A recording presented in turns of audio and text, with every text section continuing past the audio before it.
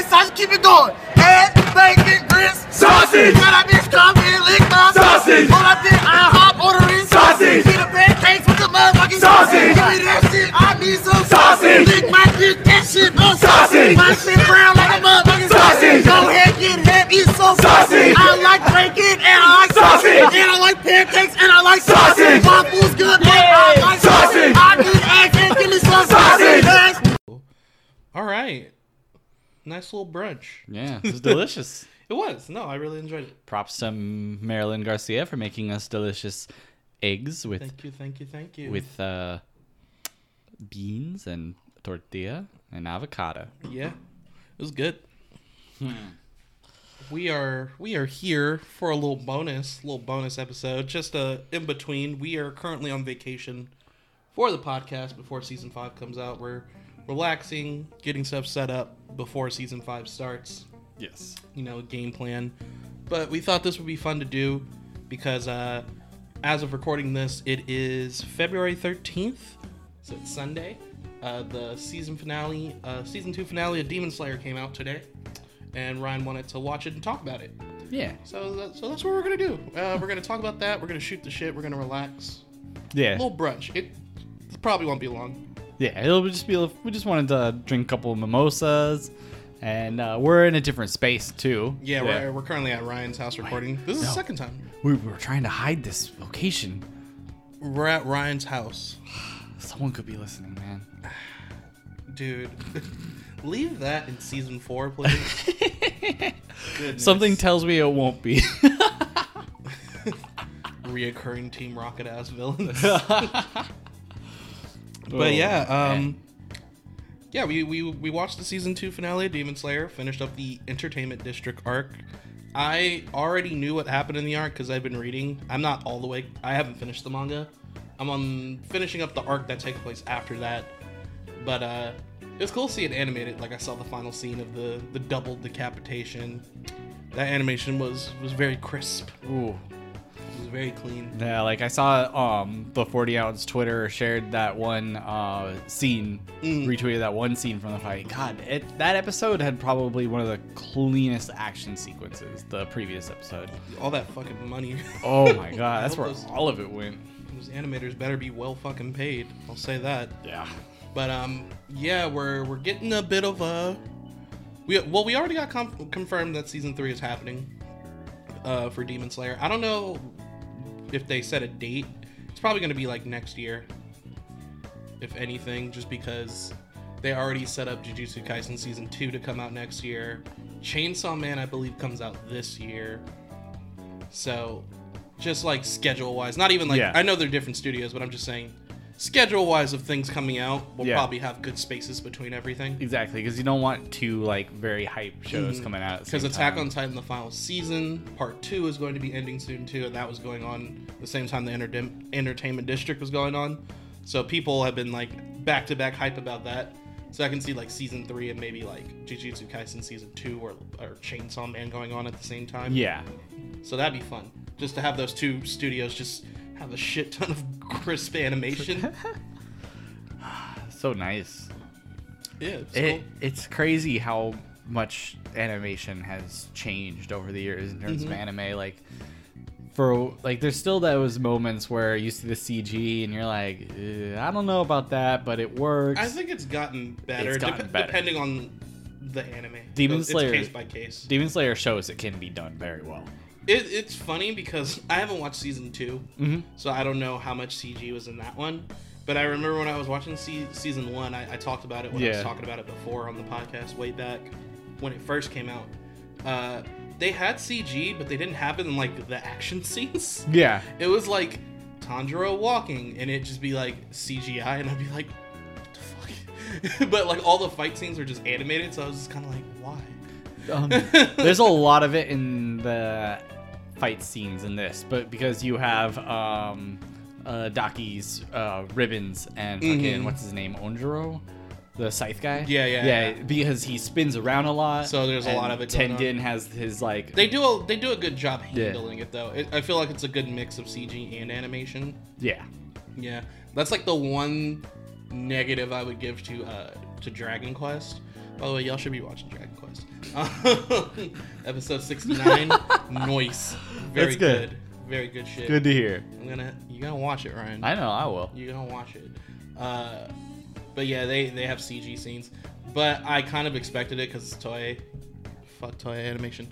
But yeah, anything to save $1. yeah, when they do put their foot in animation scenes, you'll know. I'll be Yeah. like, ooh, that looks fucking good. They'll have some great animation sometimes, and then sometimes they'll have CG. But I think I've just learned to accept the CG in Dragon Quest at this point, because it's not like every single fight is that, but like it's often sometimes, and we're just like, it's there. Yeah. Whatever. It's a good story. So yeah, it's nice when it's handled well. So good on Ufotable for Demon Slayer. Oh yeah. And Mappa for Attack on Titan. I know there's some CG in Attack on Titan, so people kind of feel some type of way about it, but I saw the scenes. Like, they're getting to like the critical climax point. I won't spoil it because I know Ryan might be watching it soon. Yeah. But yeah, there was some CG, but I was like, this doesn't look that bad, honestly. I feel like people are just like ganging up on CG because it's that people view it as It's the lazier. thing to do. Yeah, but Yeah. it's like I see it when they're using it in these action scenes.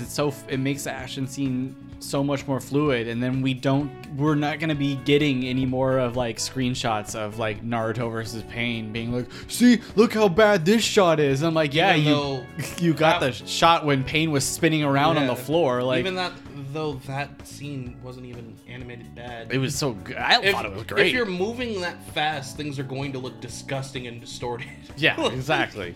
So it's just it's weird. It just has to be handled right. When CG's mixed with animation right, it looks fine. Yeah. Honestly, it's just those scenes where it's just like, whoa, that was a lot of CG. And Dragon Quest does that because Toei is cheap, even though they have a bunch of fucking money. It's so fucking crazy how it blows my mind that like when Super started, they were just like, yeah, it's Dragon Ball, one of the biggest franchises ever. We're gonna rush these episodes. Yeah, them episodes are rough. Hopefully, supposedly, Super may be coming back soon. Maybe. It's rumors. But people were worried because the new Dragon Ball Super movie is CG.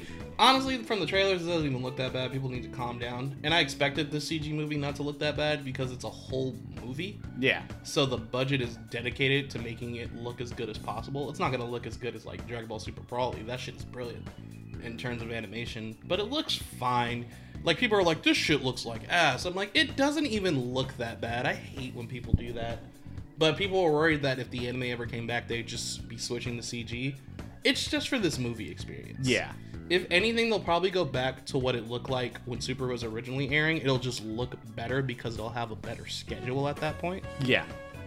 Which they need. So if they have a better schedule when making Super and getting those episodes out, we'll probably see more of what we saw during like the Goku Black arc when they got to a lot of the cool fights. The animation was really good. A lot of the Tournament of Power fights looked really fucking those good. were so nice. We'll probably see more so of that. Yeah. To like the lower end, higher end quality of that. Because some of those episodes looked fucking fantastic. So if they have a good schedule, they can pump those out. I wouldn't even mind if they touched a little bit of the CG with like some of the more intense fights where it's like the camera would be rotating around them as they're doing fast punches. Like, just make. Because I think People people want to do it smooth like that. forget there was some CG in what is it called? Battle of Gods. And yeah, there was some CG in that. It wasn't a lot, but there was like a few scenes of Goku and Beerus fighting. I was like, oh, that's CG. Yeah. It didn't look terrible though. There's times where when I'm watching My Hero, like I feel like a lot of that CG sometimes. Yeah, a lot of like the background stuff could be too. And also like I've noticed, I don't know, this is just my eyes, so I haven't looked into this. I don't look into things. I just base it off my own, what I see in front of me. I'm one of those people. But no, I'm not. But I research things, just not this. Whenever, like, especially in season 4, like, a lot of the scenes where Deku and Lemillion would be talking, the way they'd, like, tilt their head and stuff, the fluidity of it all, I'd just be like, it kind of looks like really bright graphics on, like, a video game. Okay. So Yeah. you don't really see like the outlines a little more, you know? And that's another thing people need to keep in mind too. It's just like it's kind of. I'm not gonna say it's exactly like a video game because clearly they're two different things. Mm-hmm. But like, the reason why you can get like CG cutscenes in games to look so good is because it's gonna be a one-time thing. They're usually not gonna be that long. Like Xenoverse 2 has some CG cutscenes that are fucking like, whoa, that looks fucking outstanding. Like, Yeah. and I understand why it's not gonna be in an anime because you're rolling on a different budget and a different schedule. Yeah. Like with Xenoverse 2, it's just like, yeah, we just make this scene, put it in the game, and people can watch this scene as many times as they feel like. Yeah. Where like they gotta move on anime, but it's all a timing thing too, Yeah. and a choice. Like maybe they feel like, oh, we would have a hard time like animating this normally. Yeah. Or maybe it's like we want to get a bunch of fast angles of it and we won't want to slow down the momentum of the fight. Maybe this would work better if it was fluid. And in Brawly, in Dragon Ball Super Brawly, there was a scene where it was CG for a second.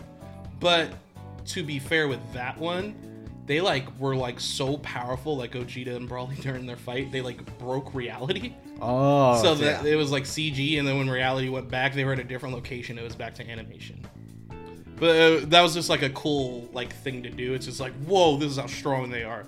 That's cool. That's Which is pretty something cool. that Super can already establish because, you know, they had characters like Hit, who literally could skip time, skip time into his own pocket dimension, freeze you.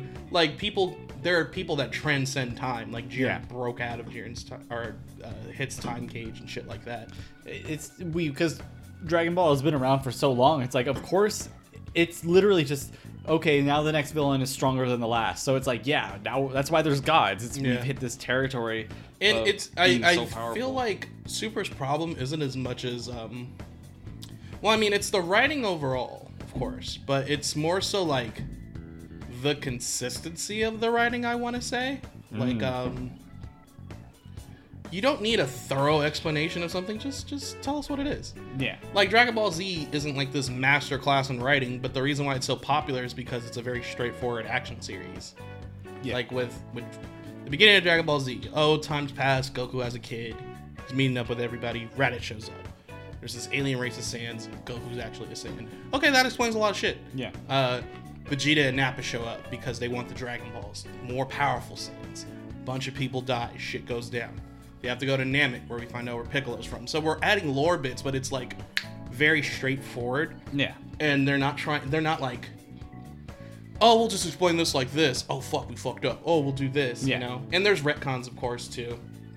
And things of that nature. But it's not as bad. I feel like Super, like, writes itself into corners sometimes because it forgets things that were established in Dragon Ball Z.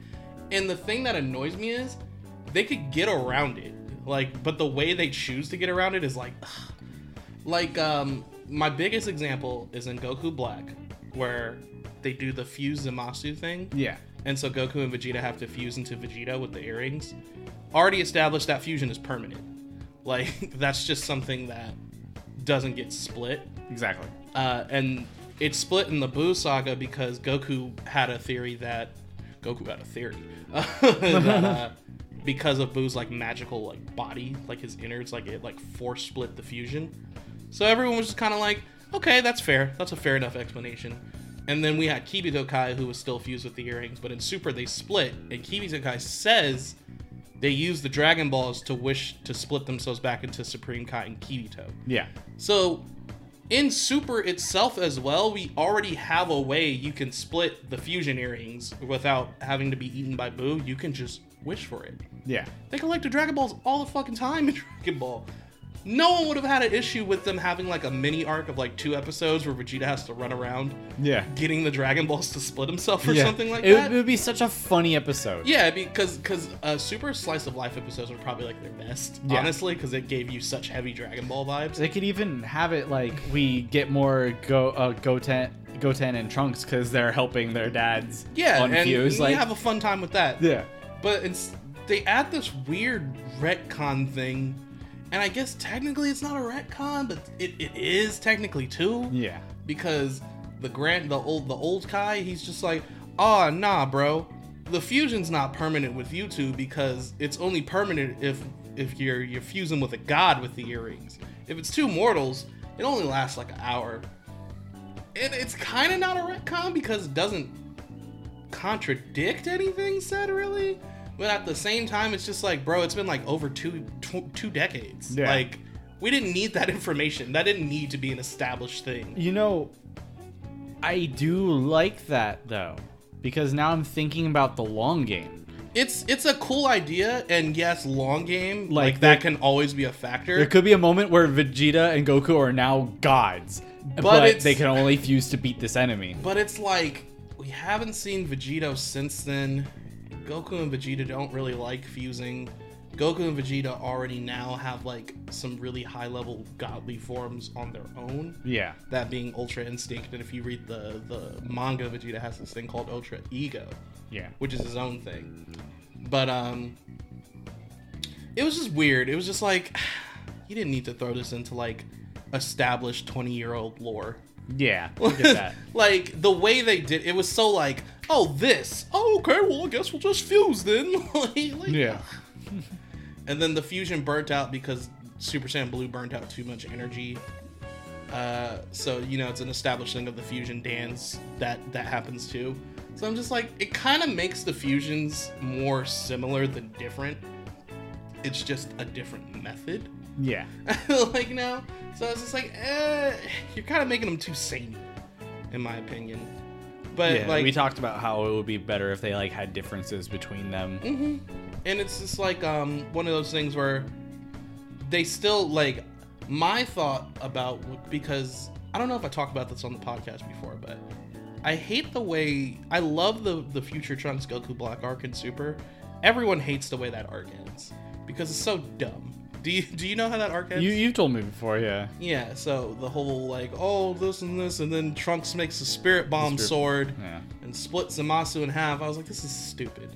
So what I think they could have done was I don't know if I've said this before, but here's my revised thing because I've been thinking about it for a while.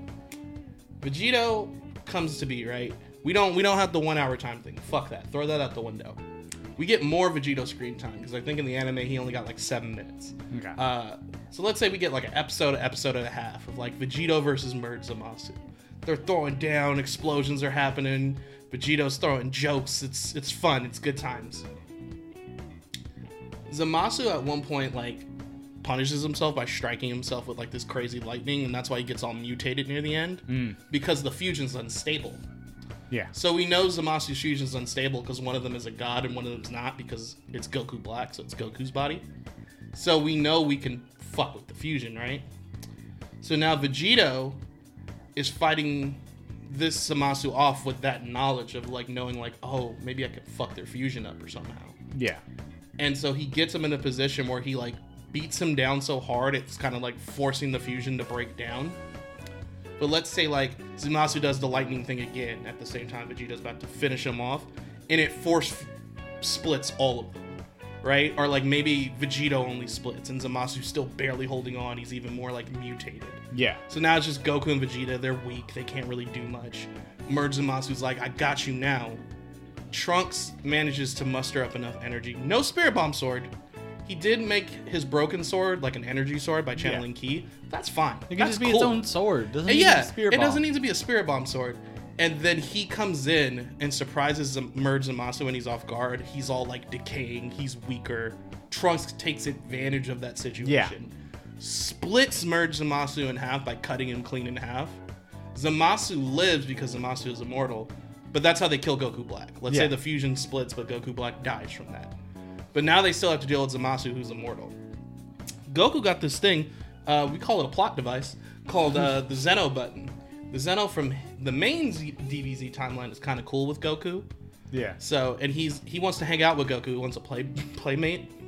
And Goku's like, well, I got something to do, but I promise I'll bring someone fun for you to hang out with. And that was established earlier in that arc. So he gives him the button. He's like, you can press this button anytime you feel like. So Merge Zamasu is just like, hey, yo, what the fuck, cuz? And they already tried to seal him in the evil containment wave during that arc too. Yeah. So let's say they get Zamasu into the evil containment wave. They put the cork on it. They go back to the present day, call Zeno, and he's like, here's your playmate, bro. And it's fucking Zamasu, and Zamasu's immortal. So the only way Zamasu can die is if Zeno erases him from existence. Yeah. So now he's just stuck with Zeno forever. Yeah. And then Trunks gets his happy timeline. We don't erase Trunks' fucking timeline. Yeah. Which was bullshit. I hated that. I was like, can Trunks be happy? Can future Trunks be... We gave him a happy ending in Z, and then we said, how about we say fuck that? Yeah. Let him go back with future Mai. Be happy. You know, future Bulma's dead, but that's okay. We'll rebuild humanity, and Trunks can finally just be unfucking bothered. Yeah. For all of time.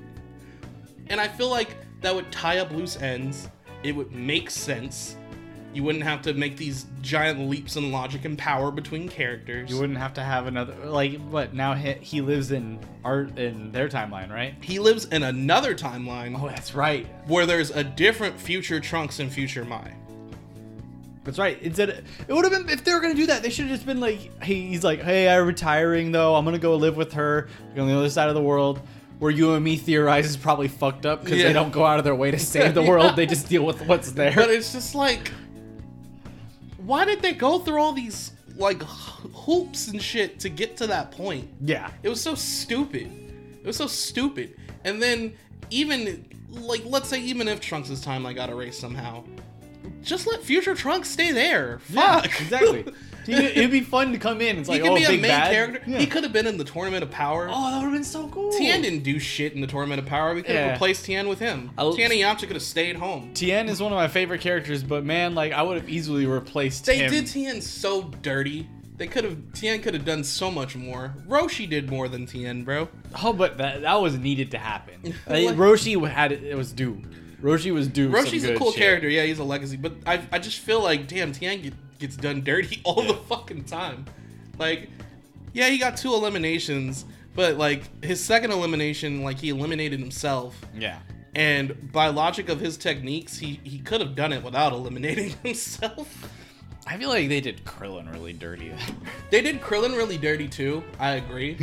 But Krillin put in that work. Oh yeah, but he was Krillin got like 3-4 eliminations. But then they're just like, wow, you fucked up, Krillin. It's like, oh. Krillin got more eliminations than Tien. Yeah. But he's still shat on the most. No, I love Krillin's one of my favorite characters. Oh, he's so great. I take no Krillin slander. Krillin's one of the best supporting characters in anime. That man gets beaten and thrown aside all the time, and he still pulls up to every fight. 3 characters that no matter what, you have to defend. Krillin, Kuwabara, Kakashi. Oh yeah, I'll defend. Yeah, all 3 Ks. I'll defend Kakashi too. The K. Oh. I'll defend them to the ends of the earth. I'll defend Pop from Dragon Quest too. Shit. Oh yeah. My favorite character from Dororo is Mikado. We don't defend that. But oh no. I just like him because he goes crazy. Yeah. It's like Walter White. You're just like, yeah, I'm not sitting here like, I love Walter White, but I'm that's like, a good fucking character. You're sitting there like, oh, what are you doing? Yeah. Yeah, dude. No, but I take no Krillin slander. Krillin pulled up to every fight knowing he wasn't the best one there. He still pulled up, risked his life. He deserves the wife and child and family life he got. Yeah. I love Krillin dearly. Krillin's great. He is fantastic. Niggas grow up thinking, you know how people are like, I grew up idolizing Goku, but now I realize I like Vegeta more. No. You need to get that out of your head too. Yeah. You need to be Krillin, right? Krillin. Krillin is the best. Krillin is the best. Best family life out of any character in Dragon Ball Z is Krillin. Yeah. People would say Vegeta. Vegeta did drastically redeem himself. I do agree with that, especially in Super. But Krillin, bro. That's the dream. Okay. That's the fucking dream. Here's how you know Krillin is better with his family. Is if Krillin was about to fight Boo and know he was gonna die, he would hug his daughter, be like, I love you, and like fly her to a safe place and be like, judo leave. chopper in the back of the neck. Just judo chopper and be like, Vegeta's take my boy. In Vegeta's defense, Trunks' stubborn ass would not just leave. I know. But it was Piccolo who took him, right? After No, Vegeta judo chopped him. No, but Trunks would know better than to say no to Piccolo. He would argue, but he would listen. No, they didn't know Piccolo well enough yet. That was before the Gotenks. He's still scary. That's a big scary green man. Yeah, like I know no matter how stubborn I am, if my dad was like, go with the big scary green man, Yeah, and he's Piccolo's like like 7 feet tall. and he's like, come, I'll take you to the guy your dad hates. I'd be like, I mean, I guess. Yeah, dude. Dragon Ball. Logic. I just wish it was more logical. The arcs are enjoyable and they're fun. Super's fun for what it is. But I just wish... You don't need to be that deep. Yeah. Just Dragon Ball is deep enough on its own with its simplicity. And like, we can dig into some deep Dragon Ball stuff, honestly. yeah, and the one thing that like I feel like when early on at the beginning of this, when you were talking about like it all, I thought about it and I realized like why it feels like they're trying to over-explain a lot of things is because they never needed to do that. Like, the story has always been like, hey, collect these 7 things and make a wish. And then the next person's like, I want a wish. I want these things. And Goku's like, you shouldn't have that wish because that's a bad wish. And it's just that over and over and over. And then with Z, yeah, it's more so like what Goku says at the end of the Buu saga. It's like kind of like all these guys are showing up because of me, so maybe you shouldn't wish me back. And then the events of the Buu arc happen, so Goku has to come back. Yeah, but yeah, he was like, the Raditz showed up because of me, which led to Vegeta and Nappa showing up, which led to a bunch of us dying, which led to us going to Namek. Then Frieza fucking hated the Saiyans. Yeah. Then he wanted revenge against me, so then he showed up to Earth. Then Gero with the Red Ribbon Army thing. Yeah. Because he destroyed the Red Ribbon Army back in the day, so then that led to the androids, and then Cell. He was just like, it always leads back to me. So, like, yeah, there's always deeper things you can pick out of Dragon Ball from its simple storyline, and I feel with Super, they either explain too much or they explain too little. Well, it's because at least in Z, there was still like the plot of the Dragon Balls. There was always like, oh yeah, Vegeta and Nappa are here, but they're kind of like, oh, y'all got Dragon Balls. Yeah, they wanted the Dragon. Yeah, Vegeta wanted the Dragon Balls. Yeah, and it's like they're like with Frieza. That's the main reason Vegeta pulled up. He was like, oh, they have Dragon Balls. Yeah. Oh, I can get this Saiyan to join me. I can, or I can kill all these people, get the Dragon Balls. And then, Vegeta was like, I came for the Dragon Balls. That's the main reason I came to this planet. And, even Frieza, his whole thing was like, I'm looking for the Dragon Balls. Yeah, he wanted the Dragon Balls to be immortal, too. I feel like there's not really much of that in Super. I mean, no, but to be fair, like, it doesn't need it. They could have just been, like, Battle of Gods is very simple. Beerus woke up, he's this god of destruction that was asleep for, like, centuries, maybe, not centuries, he was asleep for a long time though, and he had this vision about a Super Saiyan god, so he goes out looking for him, hears about Goku, that's how we get Battle of Gods.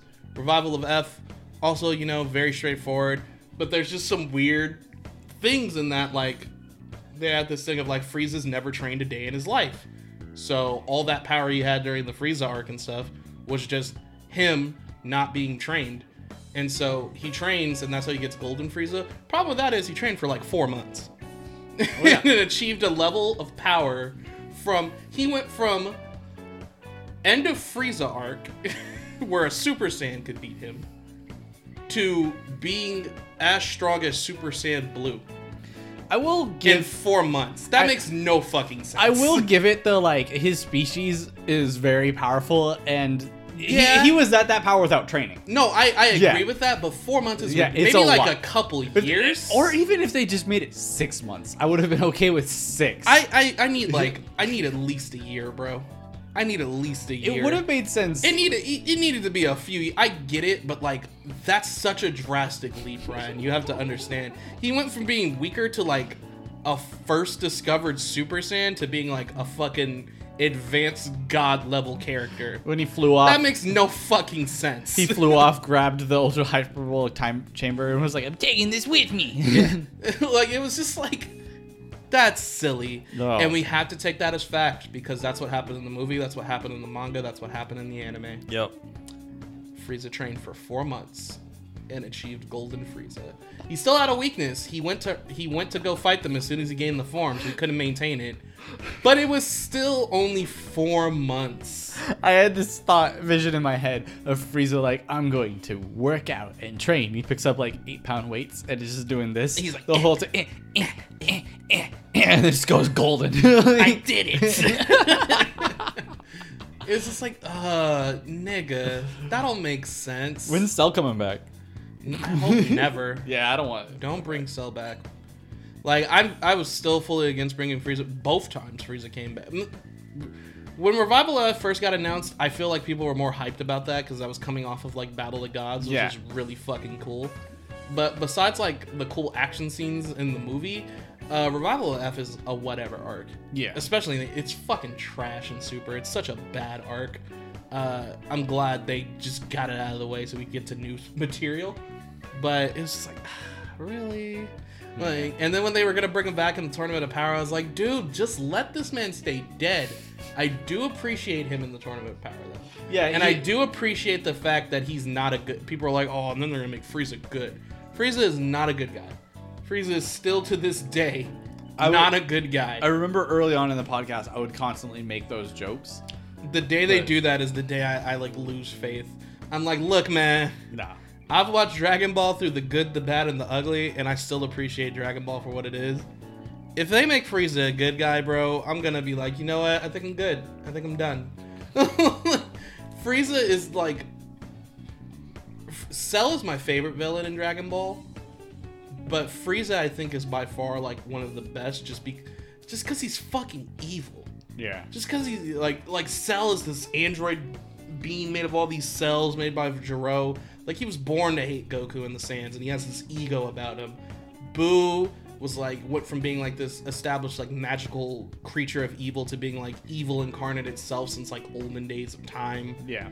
This is Frieza was born, he's just like, I'm a piece of shit. I want to be a pirate. And you know, his parents, or his dad at least, Frieza says parents plural sometimes in Z, and I'm just like, oh, so how do they fuck? But you know, his dad was a bad guy too, but I'm just like, Frieza is just so fucking evil. Like, when you look at King Cold, it even He shows up and dies. Yeah, when you look at King Cole's personality for the short time we had him, and Cooler from the movies even, like, those guys are bad guys. Those are some nefarious niggas. But no one is just, like, cold-bloodedly fiendish as Frieza. Frieza's just such a fucking, like, piece of shit, just for the sake of it. Like, even with Dio had, like, a backstory of, like, oh yeah, this, and you know, his dad was this mean alcoholic, and it led his mom to an early grave, and there's some other, like, book material that is considered canon, non-canon, however you feel. Yeah. That explain more of Dio's backstory and his philosophy of things. So you get an idea of Dio and why he kind of ended up with the personality he has. Still evil, not defending him, but you get it. Frieza's just fucking evil. Showed up to when he first was gonna take over bossing around the sands. He was like, hello, monkeys. Just like, he fucking gave no fucks. Like, that man is evil. So the day they are just like, nah, he's a good guy now. Fuck all that. It's just not within his nature. Don't ever do that. The only reason he joined the Tournament of Power because he's like, I'll join if you promise to bring me back to life if we win. Yeah. And Goku was like, nah, bro, we can't do that. And if we lose, our universe will get erased. He's like, well, I'm either up on this tree for all eternity, or I just don't exist. So it don't make no difference to me. Yeah. Like, he had a point. He's like, Frieza I was don't like, give a fuck. Make no fucking difference to me what we do. But you can cut me out of this tree and give us a better show. I was like, that's a smart man. Yeah. And like, even in the Revival of F arc, when you did the 4 months of training, there were still like established Frieza things that made sense. Like, Frieza can't sense power levels. Oh, so that's kind and of it was brought up, and it was brought up again in Revival of F that he can't sense power levels. That explains the Scouters. Yeah, like, that's why, because Vegeta couldn't sense power levels until after the Saiyan arc, yeah. and like he kind of like inherently developed that skill after encountering Goku and all of them. It seems like it is like an earthly trait, like to be able to sense ki and stuff, or just like certain species, because even in other universes people could sense power levels, but Frieza can't sense power levels. Like, he can't sense energy. So it's just like, you trained for 4 months and got like a god level form, but you still can't sense ki? I feel like you should have just naturally developed that skill at that point. Maybe. Like, it's just weird. All right, so Frieza species theory. So Ki in Dragon Ball, it seems to be able to flow from one form of life to another, like especially with stuff like the Spirit Bomb, you can transfer your spirit energy. Well, that's a little different. The Spirit Bomb's a little different. Okay. There's because it's kind of a weirdly translated. I'll continue. I'll tell you about the Spirit Bomb. It's a weirdly translated. I feel like Ki in that world is very universal. Mm-hmm. Maybe Frieza's species doesn't necessarily have Ki. See, if they added that as an additional thing to Frieza's race suddenly in Super, I'd be fine with that. Because that's because explain a lot. We know so little about that species. Yeah. Like, it's not even named. So it's just like, that'd be cool. That'd be like, oh, his species just can't do it. Yeah. I'm totally fine with that. They just have raw power. They're just raw power. They evolve in these weird, unique ways. Because Cooler had a different form in the movies above the fourth form, and that was cool. And Frieza has it. So they just can, like, these weird lizard-like beings of power that are cold-blooded as fuck that have these weird mutations, but they can't sense energy. I'd be fine with that. That'd be a cool little established concept. Yeah. Like, we know a good bit about Namekian lore, like their culture. Like, in Super, we find out that the reason why Namekians had Dragon Balls is because they broke off a piece of Super Dragon Balls and they made their own Dragon Balls. The Super Dragon Balls are the original Dragon Balls. Yeah. We know that they can combine together. It's like a different form of fusion where, like, you gain all the memories and knowledge of a person you absorb. But, like, the stronger person keeps the body and stuff like that. It's really cool, like, unique concepts like that. We don't know anything about the Frieza race. Yeah. But, what I was going to say about with the Spirit Bomb, it's a weird translated move because the move in Japanese is called the Genki Dama. So Genki and Ki are two different things, essentially. I didn't know it was called that. That's cool. Yeah. Like, Genki is kind of like health energy or stuff like that. So it's like a different form of energy. Which is why when people say shit like, well, in the Tournament of Power when Android 17 and 18 were giving Goku energy for the Spirit Bomb, why couldn't it just be like an infinite energy Spirit Bomb because they have infinite energy? Because it's not Ki they're giving, it's Genki they're giving. Yeah. It's more of like a life force kind of thing. Yeah. That's why they couldn't just give him infinite energy. You can't give someone infinite life force. Yeah. Like, so yeah, so it's like it's a weird different concept. That's why, because a lot of people theorize like, well, is it possible? Because in some games Cell can use the Spirit Bomb.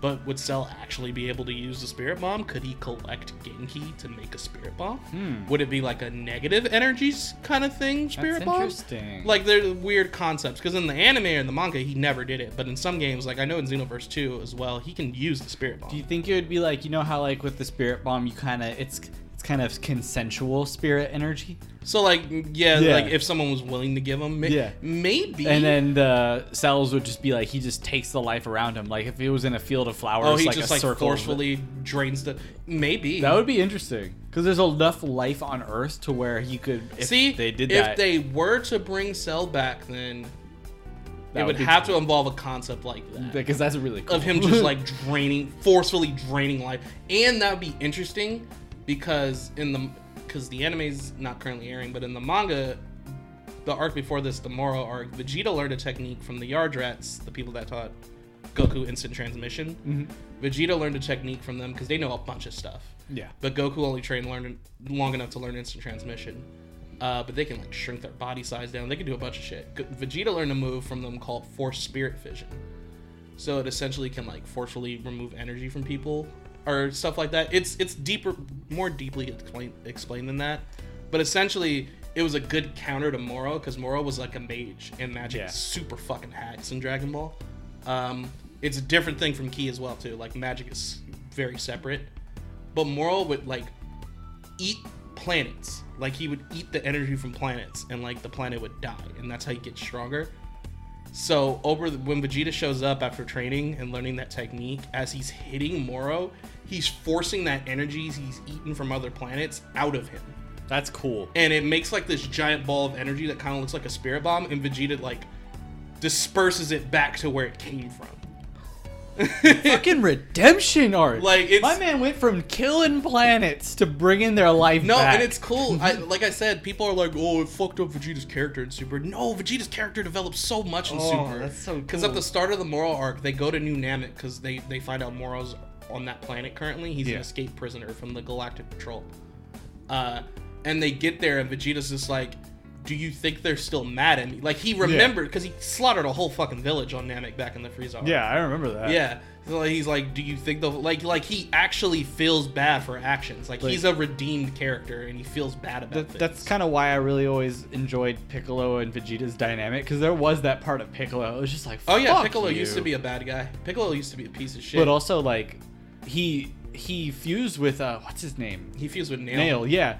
Vegeta was the one who fucked him up. Yeah. No, Frieza fucked him up. Frieza fucked him up. Yeah. But Nail saw what Vegeta did. Nail knew about it. Yeah. I think they knew about, like, Vegeta slaughtering a village I to get remember a that. Dragon Ball. Because I think Vegeta even boasted about how he got one. Oh, wait, no. It was, I was trying to remember. I knew someone was there when Vegeta slaughtered the village. And the infamous scene of him with the Dragon Ball under the hand and he blasts the Namekian. Mm-hmm. It was, Dende was there. No, that was different. That was different too. Because Someone was Gohan there. and Krillin rescued Dende from somewhere else. Someone was there. I remember there was... But yeah, like Unless it was just us, the audience. like he felt remorse for it. He Yeah. felt bad about it. And then like the thing that makes Vegeta and Piccolo's redemption arcs different is like Vegeta spans all of Z for one, and Piccolo, you could argue that Piccolo like literally reincarnated into a new person. Because the Piccolo we know in Z is technically like the child of Demon King Piccolo. But at the same time, he's Demon King Piccolo's reincarnation. And then when he fuses with Kami, he goes back to being the true Namek. Yeah. But like he's technically both like King Piccolo's reincarnation and son. Yeah. Like before King Piccolo dies, after Goku like puts a hole in his chest, It's wild. he like spits up an egg made of his own essence, and that hatches the Piccolo we know. Yeah. So he's technically both things because he enters the tournament and he calls himself Demon Junior. Yeah, and doesn't Kami come from He comes from that Piccolo? Yeah, that was the Demon King Piccolo is the evil Kami expelled before Yeah. he was allowed to become God of Earth. Yeah. Which is why if Piccolo dies, Kami would die and vice versa. Yeah. That's that And that's why lore. that's why Goku didn't kill Piccolo at the end of Dragon Ball at the Yeah. tournament, because he knew Kami would die. Yeah. And then the Dragon Balls would disappear as well, but he recently had just trained with Kami too, Yeah. so he like was attached to him. Yeah. So it's just like, I'm not gonna kill him because you'll die. That's not fair. Fuck. And that's before it was even established that they were Namekians. That was just Piccolo and Kami's lore. That's why it's like I feel like because it started from Dragon Ball, especially, I feel like Namekian lore has been hashed out so fucking. Yeah, well. no, Namekian lore is cool, bro. I really like the Namekians. I just wish they like got more shine. Piccolo needed more shine in the tournament. Like him and Gohan did the tag team fight against the two Universe 6 Namekians. Because in the anime, the Universe 6 Namekians are like the last two people for Universe 6. That's right. And you find out before they left, they had the two that entered had fused with all the other warriors on their universe's planet Namek, and that's why they were so strong, because they had all this power and wisdom from those Namekians, and Piccolo could feel it oozing off of them, because it was like, you know, like his people, like his home. So he was kind of like conflicted in that fight a little bit. I just wish they had more detail to it. But it was cool. Like I really like Piccolo as a character. I really like Namekian lore. I just wish they got more. I wish the Namekians would get more love. Yeah. In the Dragon Ball world, they're cool guys. They're interesting. Stretchy orbs. I just love well-written characters. Yeah. Like my man Inosuke. Yeah, he's pulling his weight. He pulled his weight this arc. I like when when you played the opening, you were like detective and He was the first one to be like, I hear something. What's going on? That's why I enjoyed him in the first season of Demon Slayer. Mm-hmm. And then in Mugen Train, he fucking shone like a light. Oh yeah, he had some big moments. He wanted to stop Tanjiro from killing himself. He wanted to take down this god because he felt that this god was not good. Yeah. I'm like, it's a train, but whatever. But and then when it was all fleshy, he's like, I told you it was alive. It worked too because it was both the kids who thought it was a god. Because when Inosuke said, "Oh, this is a god," Tanjiro was like, "Oh, well, maybe it's the god of this." And shock. And Zenitsu's like, you fucking pumpkin ass motherfucker. It's a fucking train, you stupid ass fuck. But this arc made me really happy with all three boys. Yeah, they all have moments. It was good. I love how most of Tanjiro's moments was like he first fought Daki, almost won, lost, and just kind of like shat on himself for more than half of the arc. Damn, cuz. I'm no good. It paved way for everyone else to do stuff. And yeah. I like when sometimes animes do that because I love main characters. And then they finally saw Zenitsu in action because before that they had never seen him like that. Zenitsu do anything. Yeah. All the times when he's asleep and he has his epic moments and no one else is there to see him. Yeah. And Inosuke is like, damn, you should just stay the fuck asleep. Yeah. Honestly. Oh, but it was all those both those kids, especially Zenitsu and Inosuke, really like pumped my love for them, and I just want to see them do good things. I will say, it's good that they got a lot of time in this arc, because I will say, not spoiling much, they are not very much involved in the next arc. I've heard that. Like at all. It's mainly like a Tanjiro, Nezuko kind of, and some other people. Yeah.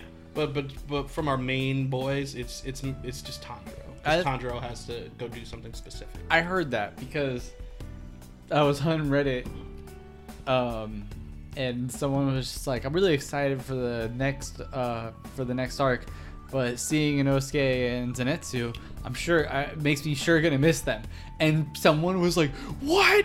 Why would you spoil this ball?" And they're like, "No, they're okay. They're just not involved. Yeah, they're like, not involved with it was this arc. Terrible timing because the way you said that, like bro. It was at the end of the previous episode. Oh, so they didn't know who lived and who died. Yeah. It made me feel better though reading the next part, because I was gonna be like, at first I was like, wait, what? Yeah. No way. Yeah. No, the next arc's really good. I'm excited. Really good. And we get to see two more pillars. You get to see the Mist pillar and the Love pillar. Mist Love. So that's always fun. And then so the Entertainment District arc is my favorite arc so far. Same. I still have to finish up the Swordsmith Village arc, which is the next one coming. But so far Entertainment District is definitely a banger for me. I like that shit. I like Tengen. Good He's on him. cool. Also, spoilers, because we're gonna be talking about that episode if you haven't seen it yet. Yeah. I'm glad Tengen retired. Yeah. I figured my whole thing was like either one of the I had a feeling he was gonna live, but I was like either the wife with the ponytail, because we got a lot of her backstory, and she was like, oh, when she said like when we finally kill an upper rank, we'll retire, and if not all of us make it out, no hard feelings. So I was like, oh, she's gonna die and he's not gonna retire, because he's like, no, like he's gonna have the wives retire. They're like, no, you get a happy moment. Everyone lives. Yeah, everyone lives. The whole crew lived. Tengen and his wives lived. Tanjiro and the boys and Nezuko lived. Yeah.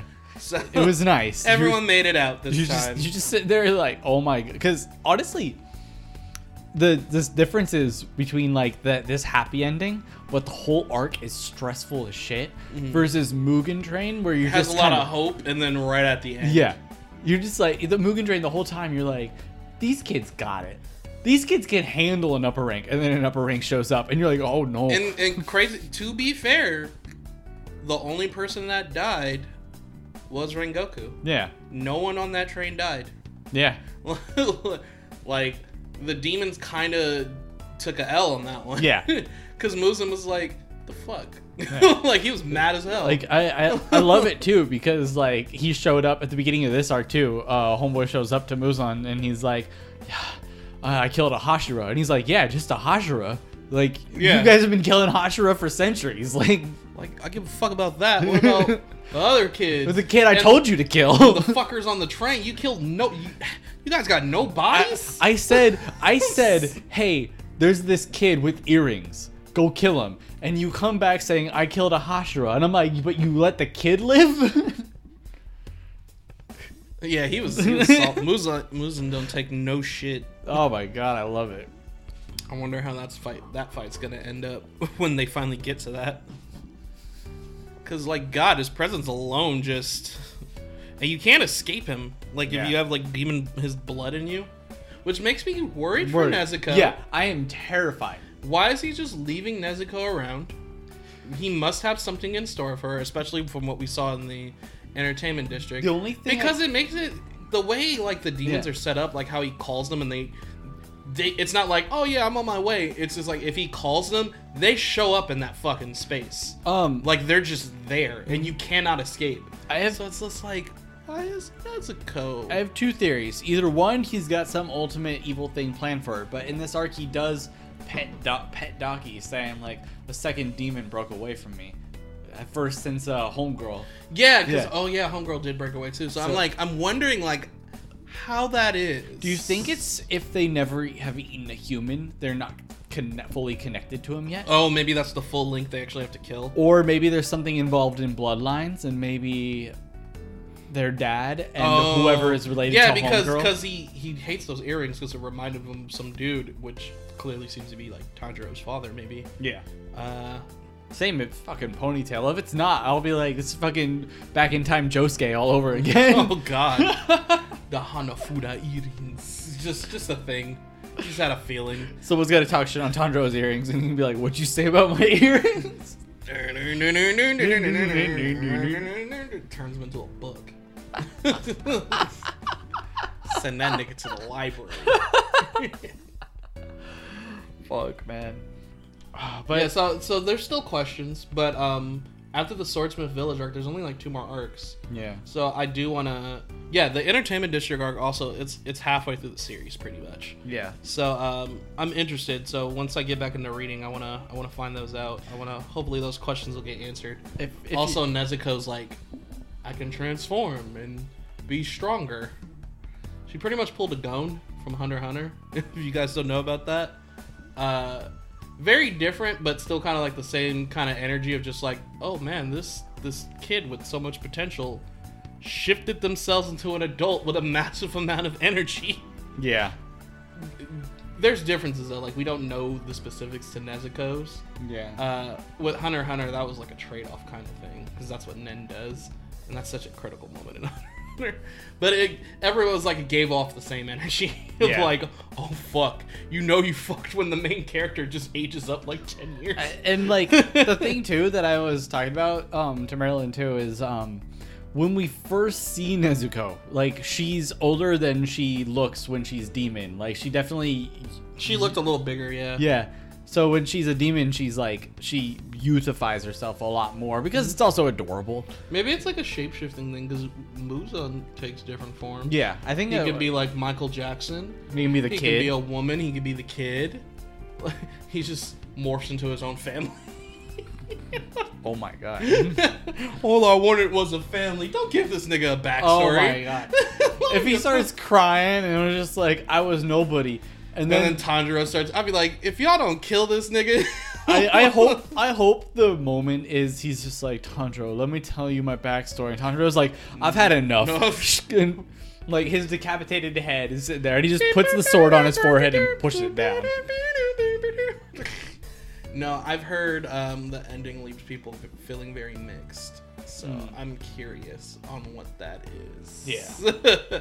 I always get curious when people have mixed feelings about an ending. I'm like, ooh. Yeah, because that means it's either really good or really bad, but everybody loves or hates it. I'm waiting for people to hit the anime onlys to finish Attack on Titan, because man, when that manga ended, I remember people were like, there are a lot of people not fucking happy with it. There were a lot of people. I was very indifferent. I was like, eh. But also for me, I was thinking, I'm like, at that point, it was like, regardless of what he did, there was no way people were going to be satisfied with the ending of that It's just too much sad? It's Just too much? When you watch it and you get to that point, you'll get what I mean. Because I feel like you'll think of it the same way as me. You won't be like mad about it. You'll be like, what could he have done at this point? Yeah. To satisfy you? With all the shit that happens, especially once we're like the point they're hitting now, where like pretty much everything's like open and revealed, and we've reached this climax of episodes. It's like there's no way to end that show and make everyone happy, bro. Like as readers and viewers, like there's like it's such a hard thing to stick the landing on, you know. Yeah. And I get why people were mad about it, especially because you invested so much time into it. But at the same time, I'm just like, I don't know, man. I don't see, like, I'm sure he could have done it better, but it was his story to tell. Yeah. Is it a great ending? No. People are like, it ruined the whole this whole series. I disagree. You have to make an awful fucking ending to ruin an entire series, in my opinion. I am excited for you to get to the Supernatural's finale one day because I really want to see your thoughts on it. Because I personally fucking trap. No. I personally, knowing that it happened during COVID, they couldn't do a couple things that they wanted to do. So I keep that in mind, knowing what they were going to do, being like, okay, substituting that for this that happened, yes, the other thing would have been better, but they couldn't do that. So get the fuck over it, you know? I've come to thinking about it every now and then at this point. I've come to an understanding with a particular ending that I just fucking absolutely hate. How I Met Your Mother. Oh my god. Let me tell you something. Yes, please. Can we? Oh my god, did this turn into How I Met Your Mother? Because I'm down. What I just want to say about that, I still hate that ending. I still hate it. I fucking hate it. But I will argue this. I get what they were trying to do. Because, you know, it's supposed to be Robin all along at the end of the day. The story starts with Robin. I get it. The thing that fucking hurts because of that, you did a whole season which was Robin and Barney's thing up until the wedding. A whole season. The whole last season, minus like the last 2 episodes, was that. And then you're like, yeah, fuck that. The wife dies, they get a divorce, and that's what. If you hadn't done that, if the wedding thing hadn't been like the whole fucking season, I feel like people would have reacted so negatively as they did.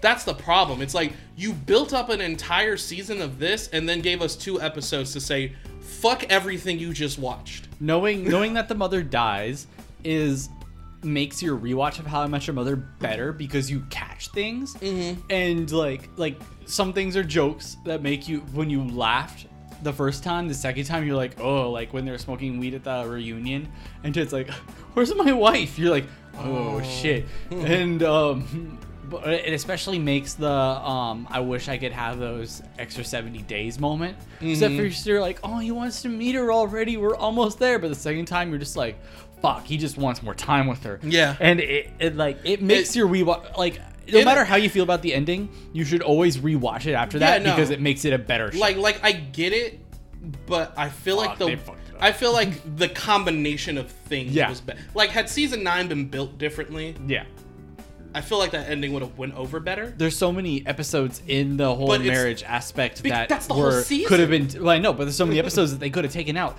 Like, we could have taken out the whole episode of Barney, the reception with Barney and the laser tag thing, and Ted learning the piano, but it wasn't really the piano. He was ice skating. We could have done without that episode. We could have done. I still think this would have been like, really. They even could have done like the first half just be the whole wedding thing. Yeah.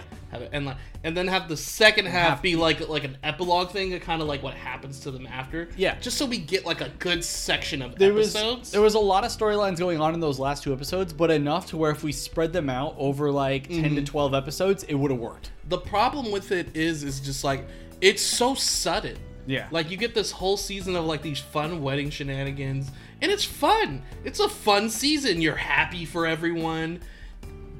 Robin and Ted get this episode where they're truly just like, yeah, we're good. And Ted is like truly like, yeah, we're good. They even do the thing of Robin flying away in the sky. And you're just like, finally.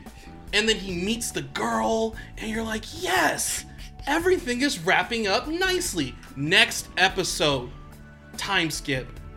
Robin and Barney get a divorce. What? It just feels like your time is wasted. One thing that I will say is, in rewatching it throughout, especially the wedding arc, you see how bad they are for each other. Yeah. I can agree with that. There's cute moments like of Barney being like, I'm not gonna lie to you anymore, blah blah blah. But I'm just like, bro, in this very season alone, you've lied to her like 6 times. I can agree with that. I can definitely agree with that. But it's also one of those things where what was I gonna say? Where not all relationships are perfect. Oh yeah, exactly. Ideally. So I was fine with living with that because it's just like, yeah, they're gonna have issues, but what couple doesn't have issues?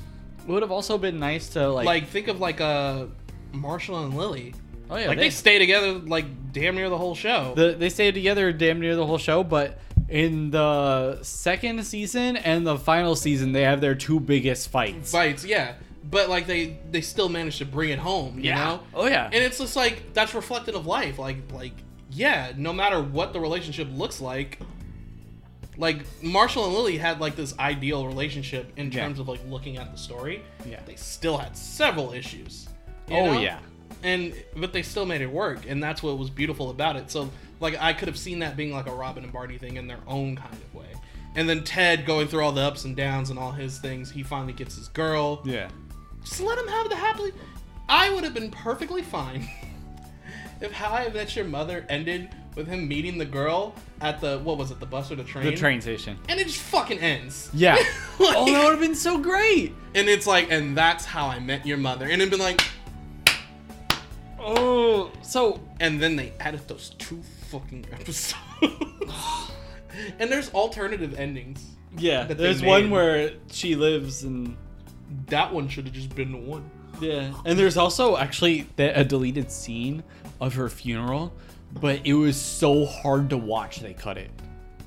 Why would you do that? Dude, I'm Even the actress they had playing the mother is just so fucking likable. I oh, forget her she's name. Yeah, but She was like so perfect for that role. The moment she jumps in the role and she like after we see her boots walking and then she orders a train ticket, I was just like, oh, top 10 character easily. Yeah. Like one line in, I was like easily like top she was 10. so perfect for that shit. That show was so good. Yeah, if I'm not Ted Mosby, but I fell in love with her when she picked up Marshall and she was wearing the driving gloves. Mm-hmm. I was like, oh, I can't wait for you to meet a Mr. Ted Mosby. and people are also always like, well, Ted's a piece of shit. Just like everyone in that show is a piece of shit. Oh yeah, except the mother. She's the best character. Like even Marshall, the character who out of the main group is love easily Marshall. the best character. He's done some shitty things. Marshall's done some shitty things. Lily is damn near fucking crazy. Oh yeah. Barney, we don't need to talk about Barney. Robin.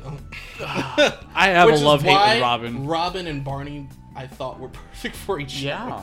Because of all of that. And it was just like, yeah, you two belong together. Also, Ted and Robin are so fucking different. Yeah. It's like so far detached from like, oh, opposites attract. They're literally different people. But it's real. Like Ted wants to do this, Robin wants it's real. It's real. But it's like, it's so different. It's just like, it's not even like an opposites attract thing, dude. Yeah. It's just like, you two are not compatible. And also, Ted gets his girl, even though she passes away, but he still has his kids.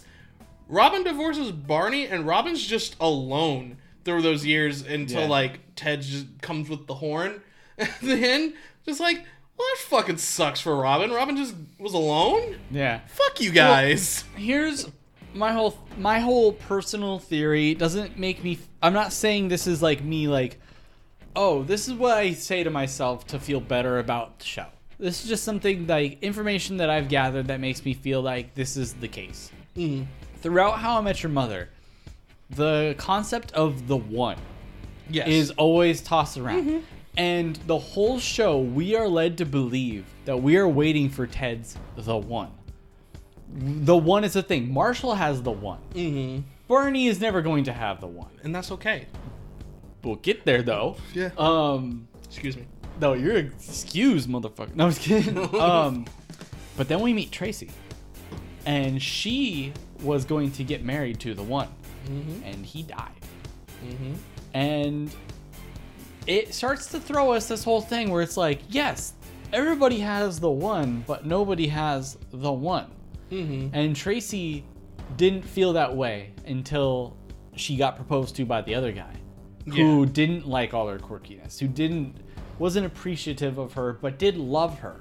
She could have spent her life with him and was happy, but in her heart, she felt that Max was the one. But as soon as she asked Max if it was okay, and the wind blew, and we're like, oh, he said it's okay, she realized there's no such thing as the one. So why waste it with someone who she's like, I'm not necessarily happy with this guy. If there is no the one for me, even though there is the one, it's like a weird like there is a one, but there isn't. I get what I get exactly what you're talking about. And the saddest thing about this show is the ones will change, but they're never always at the same time. Ted and Victoria had back and forth of that. That's why their relationship was so fun. Ted's the one was always going to be Tracy, but it was also always Robin. Robin's the one was Ted, but she wasn't ready for that. So her one was Barney until she became ready. Barney's the one was always his daughter. Yeah. He changed. Yeah. And see, that's another issue I have because that's such a cool character shift for him because that's something he's never experienced. But they just force all that into 2 episodes. Yeah. So it's just like, that's the issue. The issue is the timing, the writing, the way they handled it. They could have wrote something like that and it could have been beautiful and very well thought out. Yeah. It's just the fact that they were like, we're going to do this whole season. It's going to be this cool wedding thing. And we're going to do this ending where everyone gets a happy ending. Psych! Like when they could have done that. Yeah. If they had the timing, you know?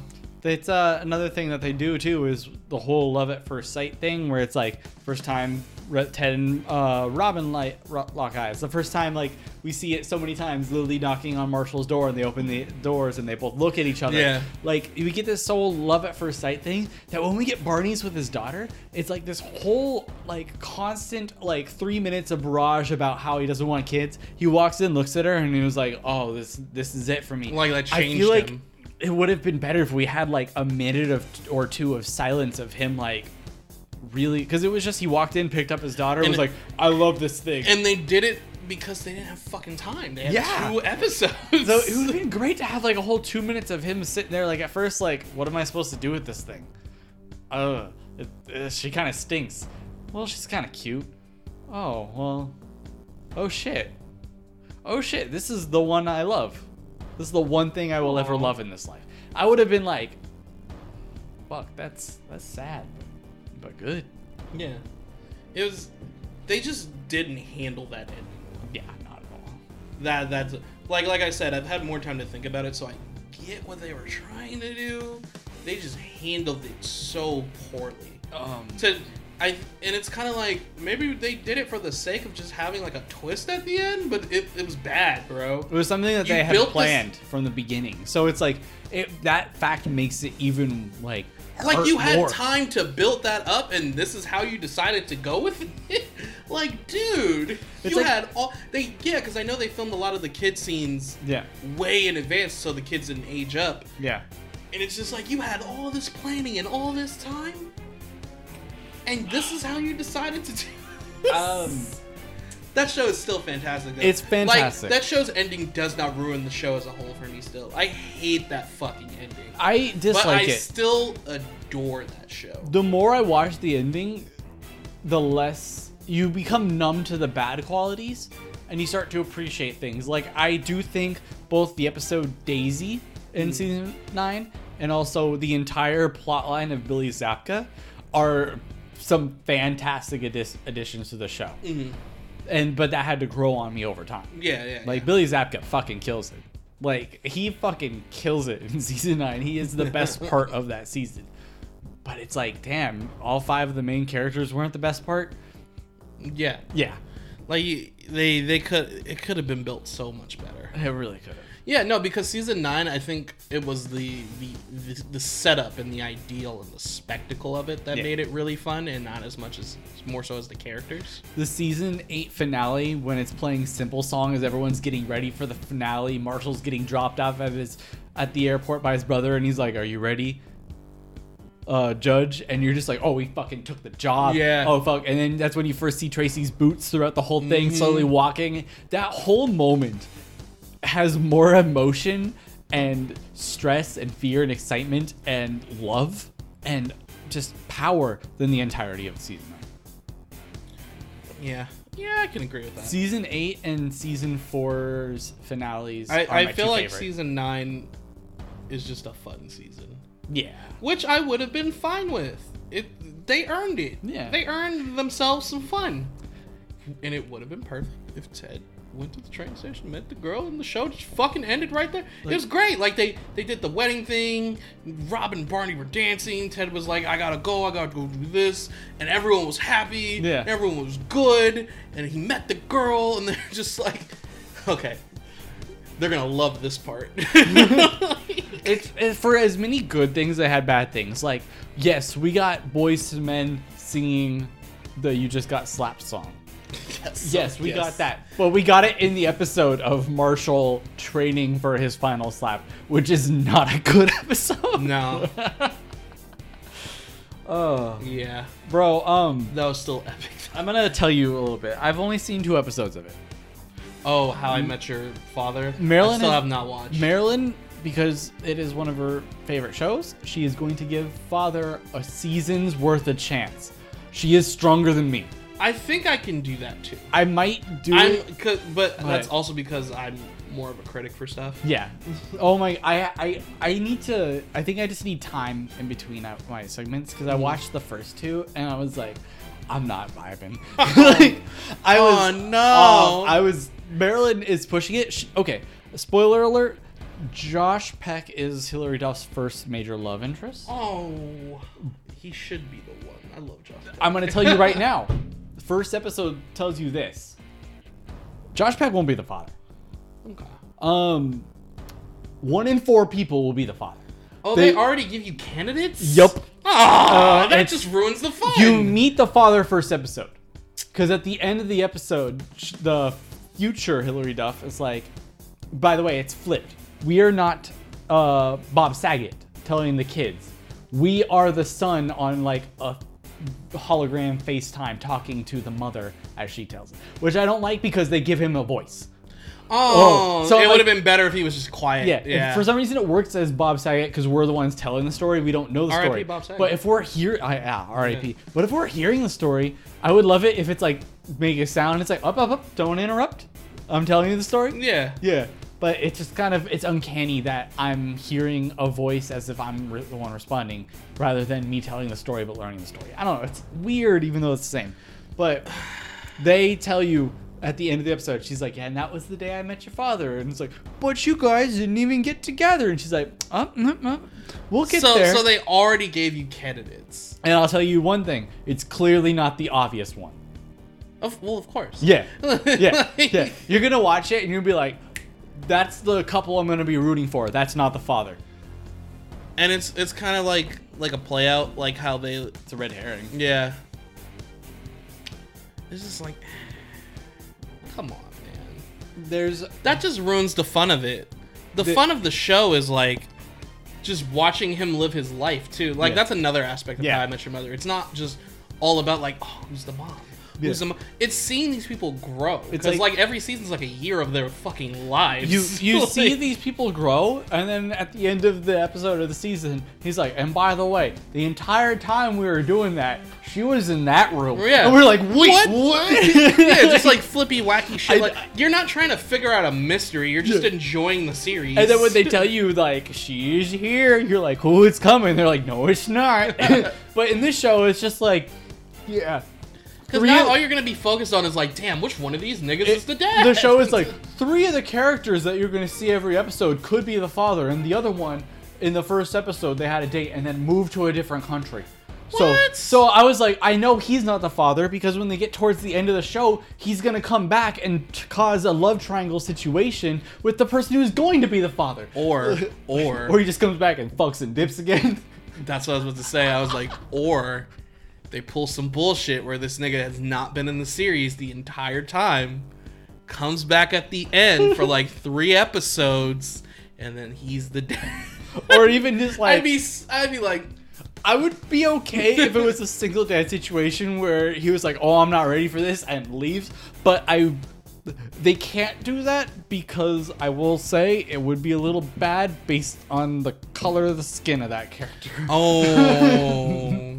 Oh, so we got some mixed babies? We could actually. I will say, 2 of the potentials are white, and one of them is not American white. Okay. So it's American white, British white, Black American. I think he's Indian, but he could be like Pakistani or something. We have different characters. All right. That Actually, just ruins the mystery. I hate that they did that. It is diverse. It's like 2 white guys. That's cool.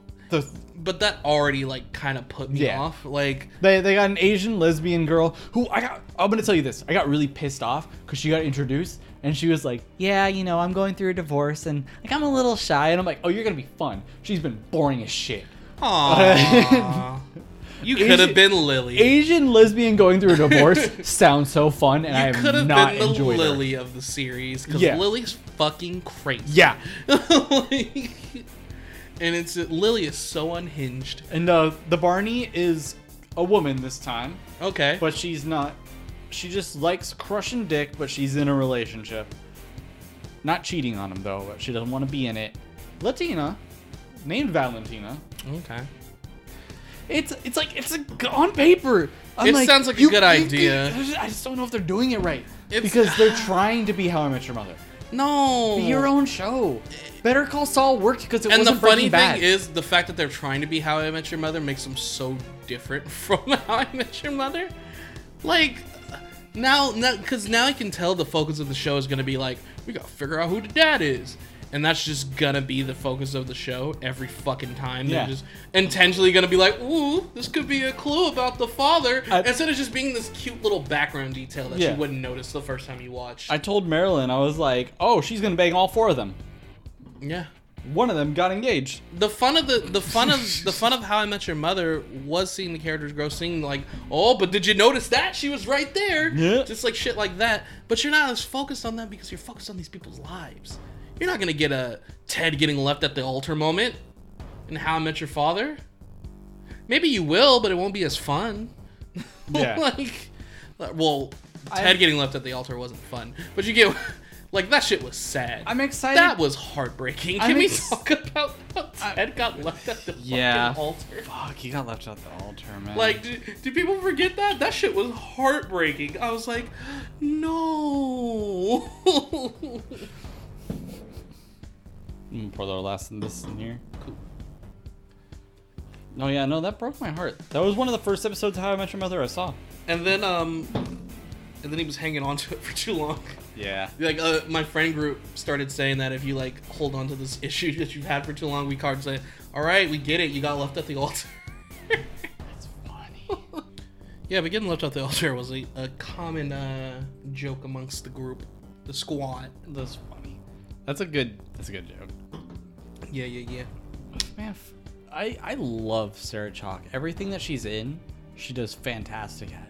So it's like, it makes sense that I would hate Stella so much because she's so good at playing that character.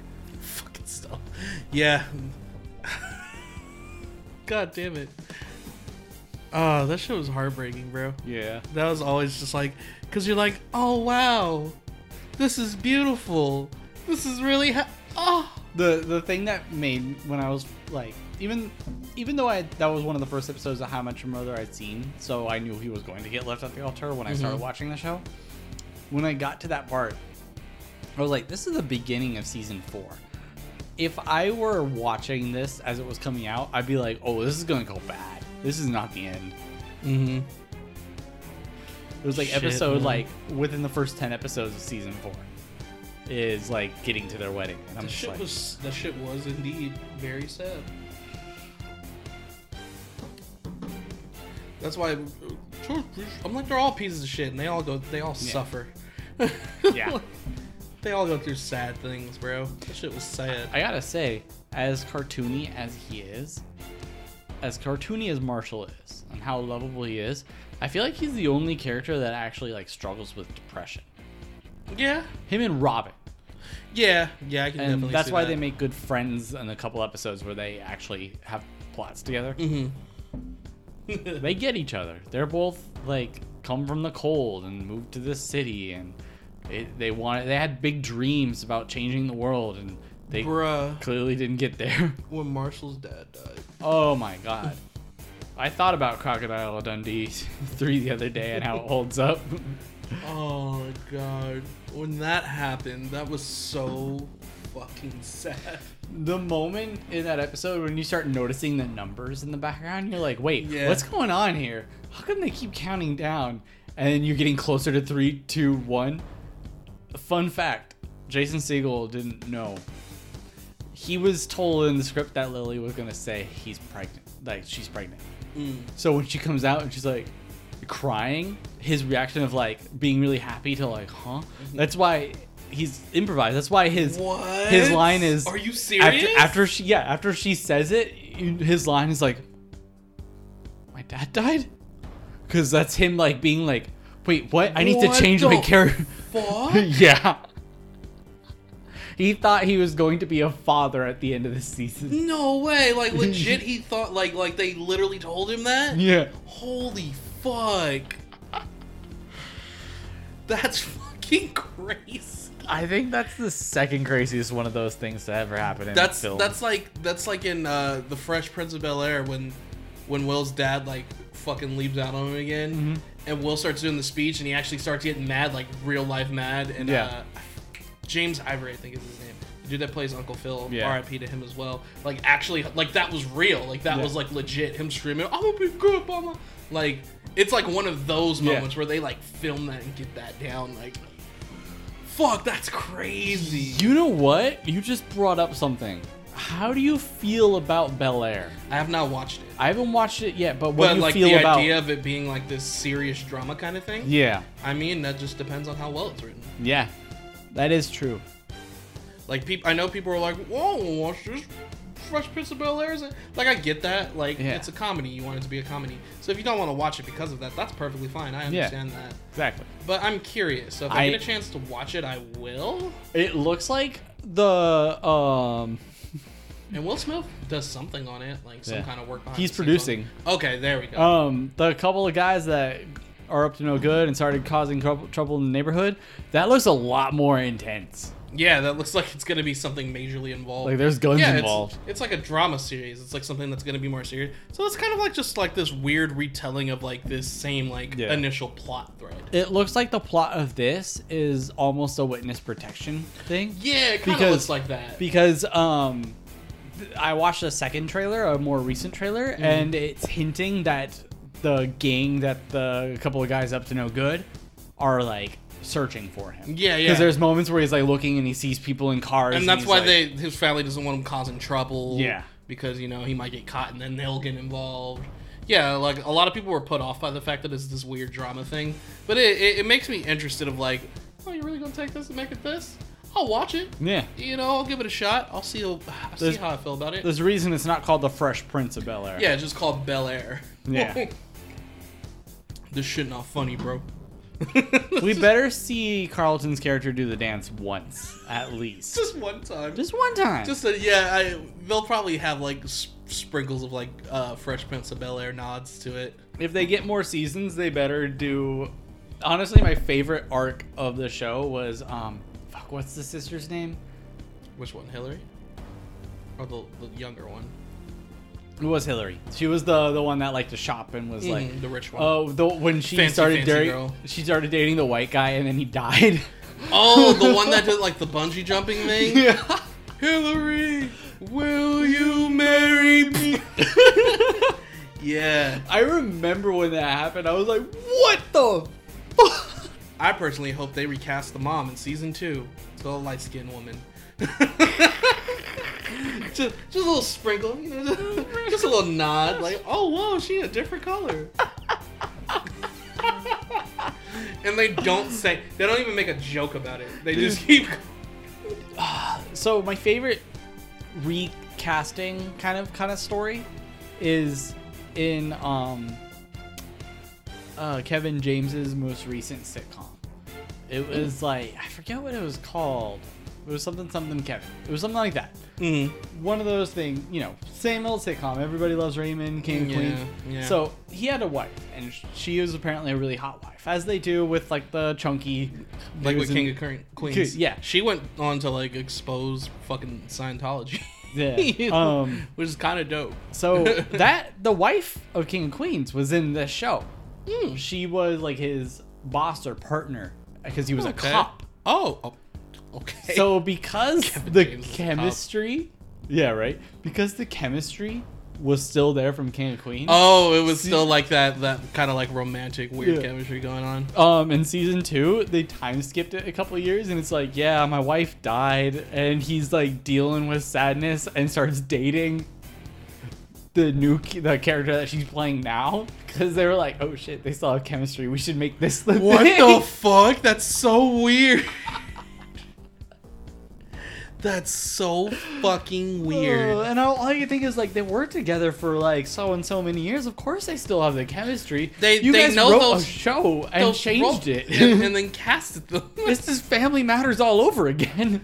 Oh my Character God. comes in to be a guest, and they're like, no, just make it that. It's the Urkel show now. That's so fucking weird. I love how sitcoms will just like write characters out or like change them and just not say anything. I love when they write them out though. Yeah. Like when they're just never to be seen or mentioned again. I will say, I will give Fuller House their handling of Mary-Kate and Ashley. Because they're just like, oh, where's Michelle? And she's like, oh, she couldn't make it because she was, too busy working at her fashion design studio in New York. And then everybody looks at the camera. And I was like, But I don't blame them for not wanting, after watching BoJack and seeing Sarah Lynn, I don't blame them for not wanting to be part of Full House. Yeah. I don't know. I fucking hate Full House. I'm not even gonna lie to you. Like that's a cool, nifty little fact. I fucking hate Full House, bro. Man, whatever happened to predictability? The Milkman, the Paperboy, even MTV. This show is so fucking. How are you corny and boring at the same time? Oh, so you're like Saved by the Bell. Oh my god. Yeah, I'm throwing shots. I fucking hate Saved by the Bell. I can't stand that one.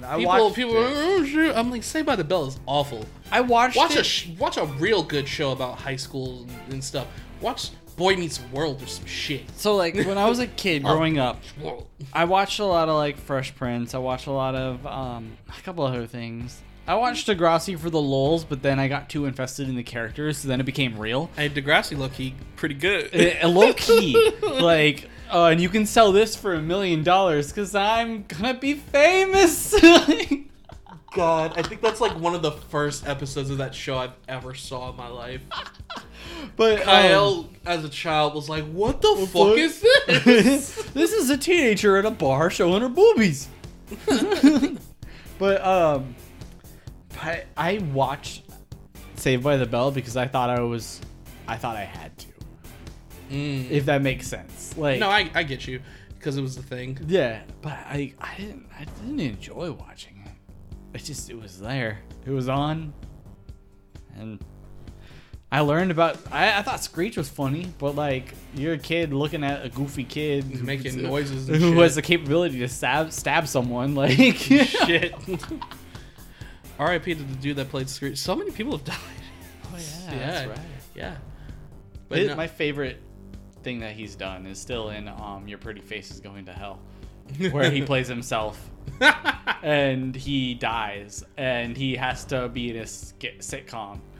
Oh, fuck. Have you not seen that episode? No. You know what? I think you have shown me that. Because you showed me a couple episodes of Your Pretty Face is Going It's to like, Hell. he thinks your name is Squeak. Like, the devil thinks your name is Squeak, so your Oh name my is God. Squeak. And he's like, but it's Screech. And he's like, the devil thinks it's Squeak, so just go with it.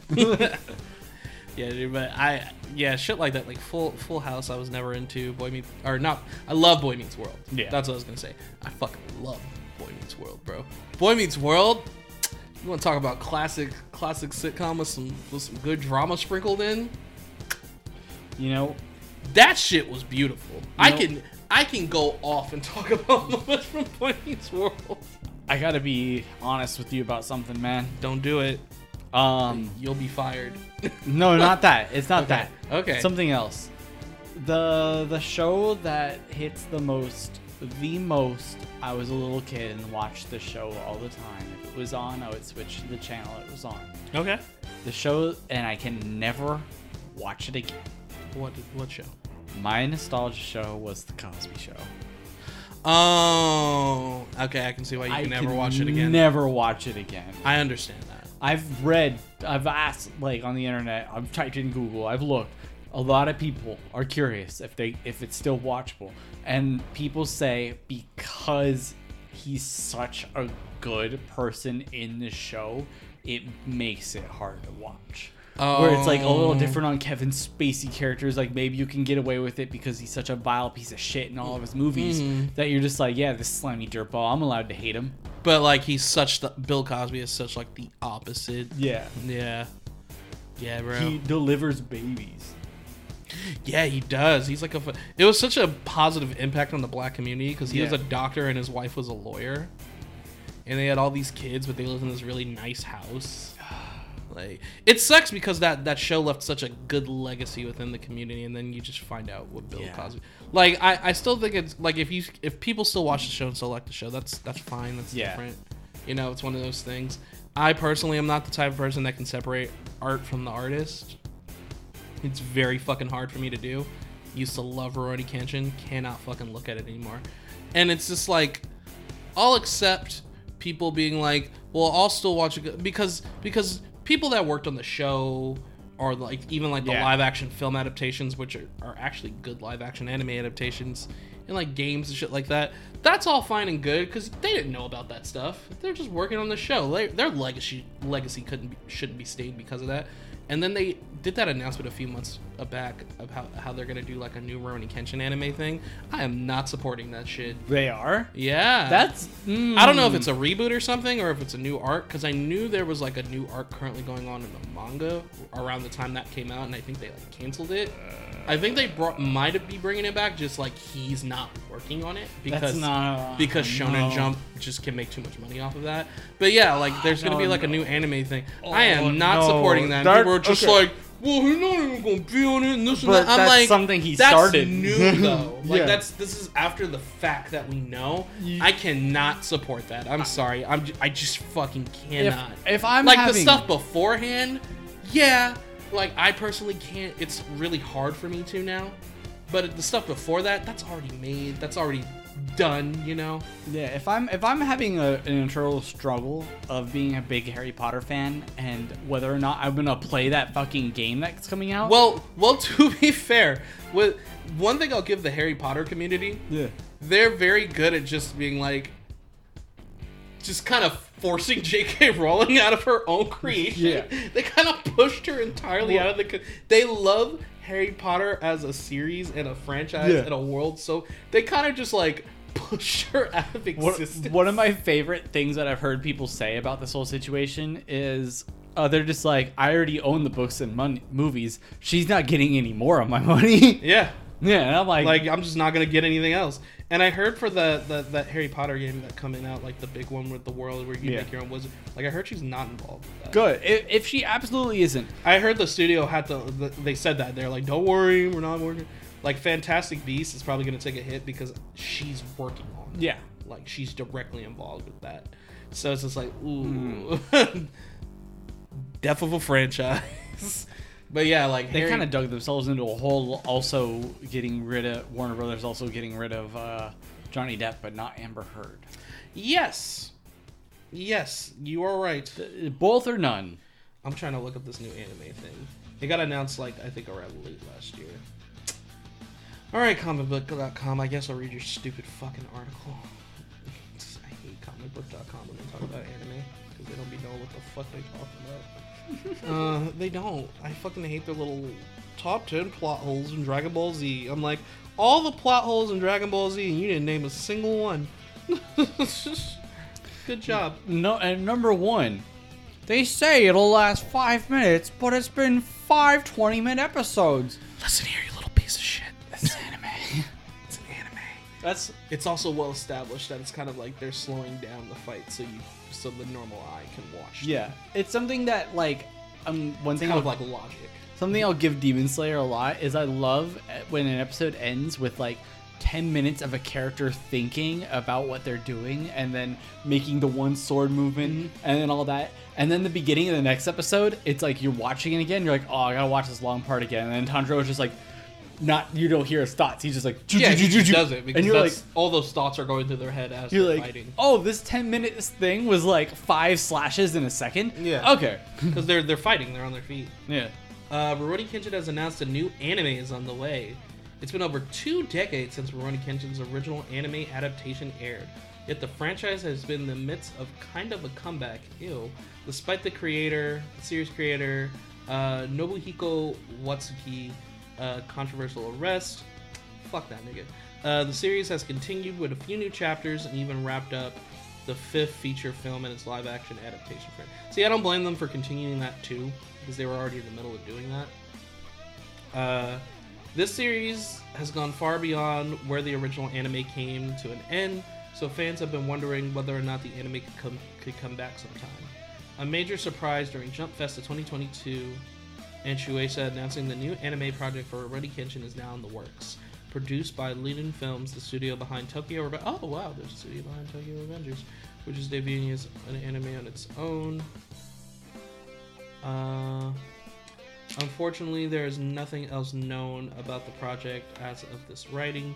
That means the format of the new project, whether it's a movie or a TV series.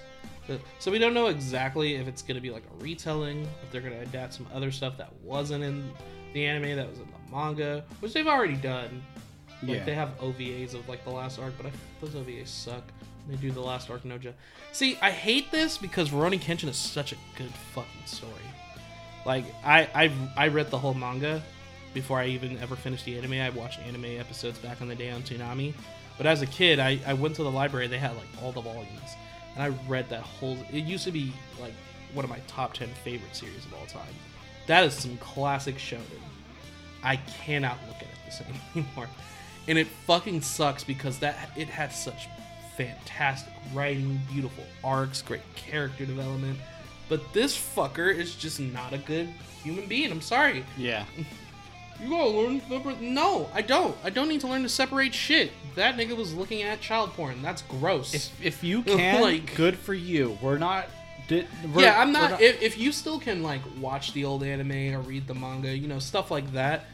I'm not hating on you, dude. We wish we had your willpower. Yeah. Like I tried to and I can't. I can't accept it. We would like to enjoy things still too. Yeah, but like this, I'm not supporting anything new that comes up. Even when he was getting added to Jump Force and people were like, they took more Jump Force because of this. I'm just like, y'all just gonna have to let that slide. They're not taking Rurouni Kenshin out of Jump Force. Yeah. That's too popular of a franchise to this day for them to be like, yeah, we'll just take it out of this game. Also, you can no longer buy that game digitally. Fuck that game, nigga. God. But yeah, I can't. I'm not supporting this new anime. I'm not gonna watch it. If you guys watch it, great for you. I personally I fucking can't do it. I cannot accept that. Sorry. Fuck that. Oh, because you gotta think he's probably gonna be making money off of that. That's his property. Oh yeah, absolutely. Like no, thank you. Oh man. Yeah. So that's how I feel about that. When you were bringing up the Cosby Show, I was like, that reminds me of that. No, I cannot great separate comparison it. too. I'm not the type of person that can do that. I'm sorry, because writing myself, you understand how much of yourself you put into something you create. Yeah. Especially a story. So it's just like, you have to understand, like, separating the art from the artist is kind of weirdly impossible because they're so connected to that art. Like, that's them. That's like a piece of them. Clearly, we don't know all about them. I didn't know about that side of him before that came out. But it's like, you have to understand, like, that man worked on that for years. Yeah. Like, that was a part of his life. Also, he made another series called Buso Rankin. It's not as popular as Rurouni Kenshin, but I like that too. Now I can't watch that fucking either. Like, god damn it, I can't enjoy shit. Like, Can't have shit in Detroit. yeah, I used to recommend Buso Rankin to people because the anime was only like 26 episodes. It was short. It was fun. It wasn't as good as Rurouni Kenshin, but it was fun. And now I'm just like, I don't even talk about that shit. I don't even talk about that shit no more. It's... One thing we will be talking about is we're gonna start it in a little bit, but I think we mentioned it earlier, like episodes ago. But oh yes, sir. Yeah, we'll probably be getting to that in just a couple minutes. Yu Yu Hakusho. So way back, I was doing Yu Yu Hakusho episode retrospective reviews, and I kind of just stopped doing them. I was gonna do separate videos from them and put them up on YouTube, but time, convenience, all that stuff got in the way, so I never ended up doing that. So I only got to the first season of the retrospective, and I think we're gonna reboot it. We're gonna start from episode 1, but that's because Ryan has never watched the whole show from beginning to end. So that's what we're gonna end up doing. It's not gonna take forever because it's not like Naruto where it's 700 episodes. Yu Yu Hakusho is 112 episodes. Not gonna take that long. And I guess instead of doing it episode by episode, we'll probably do it a couple of episodes at a time. yeah, And then it won't be on the main podcast. Maybe it will. Maybe we'll have time for it. If not, we'll make it its own separate side project, how we're doing the reviews and the deep dives. We could do it like that. I was even thinking, I really liked how we did the whole bonus thing with so it could be we can do a podcast episode and then record a bonus after. Yeah, and I feel like we could start doing bonuses as YouTube onlys. Okay. And kind of eventually, once we're finished with Yu, kind of lead that into our post show. Okay. And make that where we put our lyric readings. Maybe we'll bring back Anna Mad Libs. Okay, that's where we can do those things. I like that. Yeah, no, that'd be cool. So yeah, we'll do that. Yu Yu Hakusho will be bonus discussion. Yeah, it'll give you guys a reason to subscribe to us on YouTube. Yeah, we'll put out more content. Yeah, no, I'm gonna start putting in the effort to put up the podcast on YouTube too and all that stuff. I'll make playlists for it. I just gotta. Once we get started, once I get it rolling, I'll be able to do it more consistently. So we'll get there. I do want to write skits for our YouTube, and that will be video ones if I do. Well, we got plans. We got dreams. We got plans. We got dreams. Some of them will be accomplished. Some of them will put one out and be like, wait, that's not for us. Yeah. You know what? Oh, I don't feel like doing that. I put out the time travel deep dive, and Kyle's like, maybe we don't need to do this, man. Maybe we don't need to talk about time travel. That one, I'll be honest. When we recorded the final episode, I did mention it it was going to happen soon. I'm going to put a lot of thought into this. We might not see this time travel deep dive for a long time. That's fine. But I want it to be good. After I recorded the drink tasting, that might never see the light of day. One day. You just gotta give me the okay. You were like, no, don't do it. So I was like, all right, I won't. It's forever going to be an episode where I say, this is episode 1, and it's not going to be episode 1. I'll just dub over it. It'll be like, this is episode 30. Because I don't know if you listen to episode 100, but when I did it, I was like, oh yeah, I'll probably do a touching opening thing. Yeah, and then you're like, I couldn't do it. I didn't do it. I didn't do it. I didn't have the time. I couldn't do it. I'm sorry. My bad. You're not getting a touching opening. And then you go right back into it like, yeah, so expect to hear it, maybe. Yeah, I was like, nah, I gotta let people know I ain't doing that shit. We make a lot of promises that we don't always fulfill. I'm glad we fulfilled this brunch episode. Yeah, this is fun. Yeah. Fun little bonus. So this should keep you guys holding on to our few people that do read or watch and enjoy. We're like an hour and 42 in, so we'll probably wrap it up. You got anything else? I got a couple stories that I didn't share Go for it. over the 100 episodes. And I'm going to tell one story that happened semi-recently, but I didn't tell it on episode 100 because it was too close to when it happened. Okay. This is something that I haven't told anyone. Oh, okay. So you and our fans will know. But I'm debating on also what story. I'll ask you this. You can sit with it while I tell this first story. Okay. Which story should I tell? How I fucked up my foot or how I fucked up my leg and my entire body? Because I think you know both of these stories.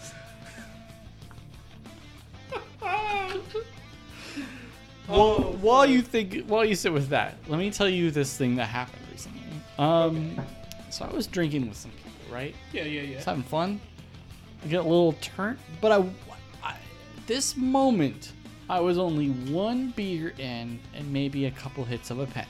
Okay. So I wasn't schmammered. I was just a little loopy, a little cuckoo, a little wacko, a little sugar in me.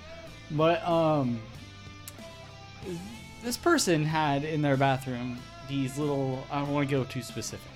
They had these little figures that were hidden across the bathroom. And I picked one up. And I thought how funny it would be if I moved one into a different place. So as I'm holding it, I accidentally drop it.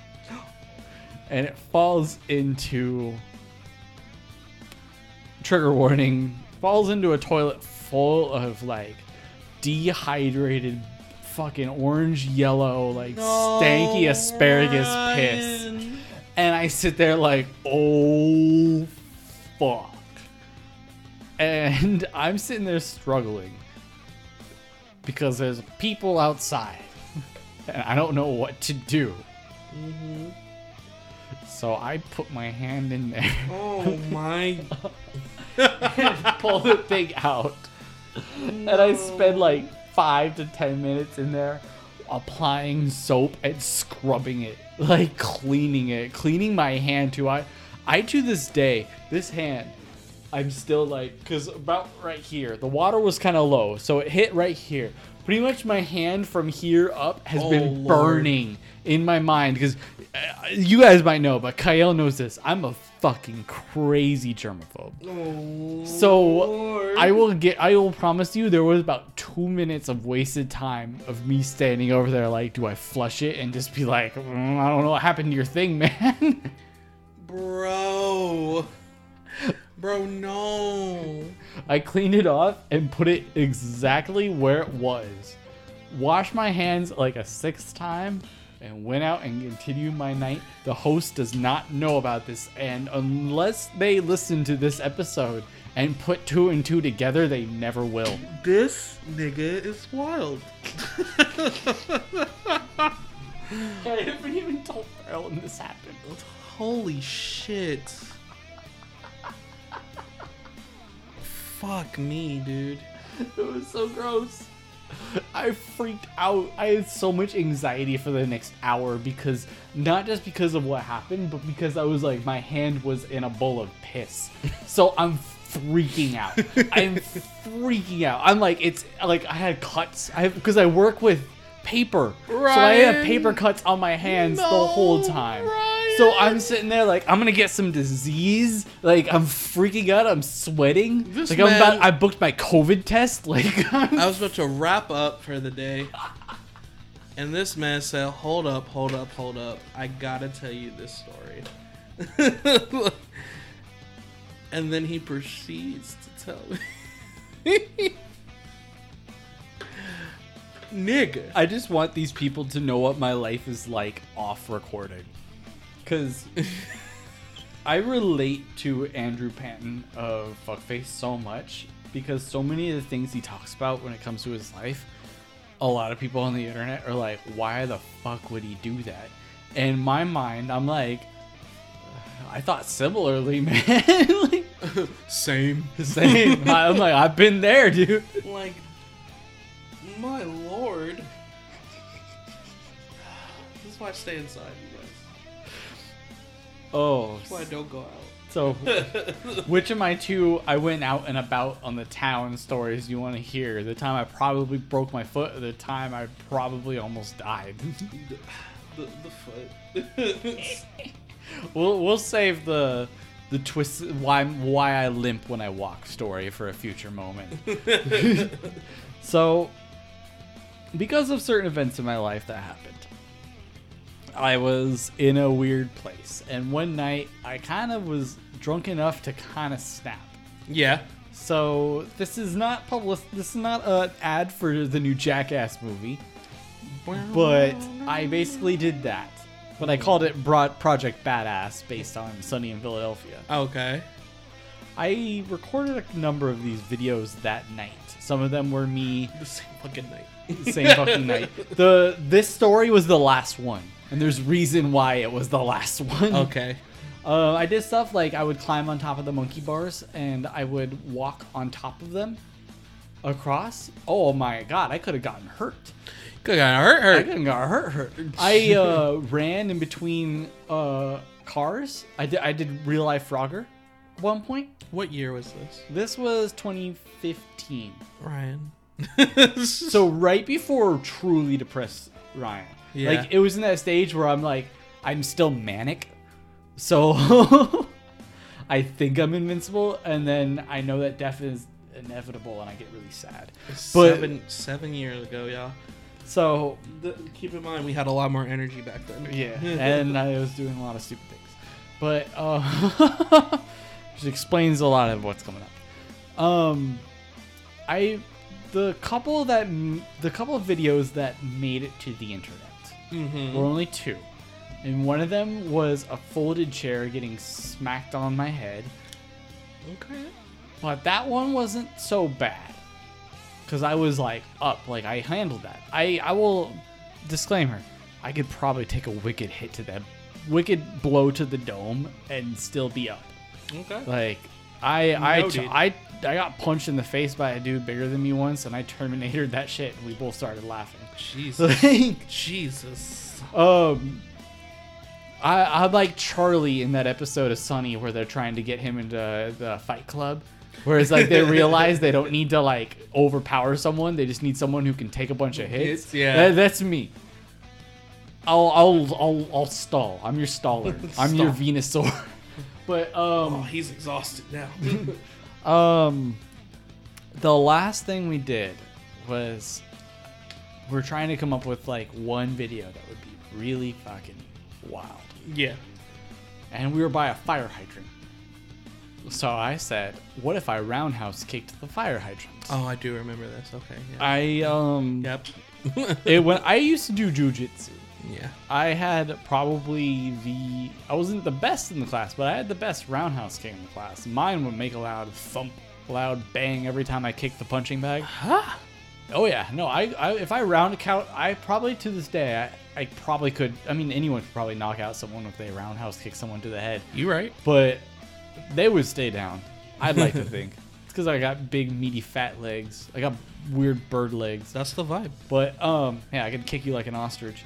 But, I was going to roundhouse kick this fire hydrant. Yeah. I thought that would be great. Yep.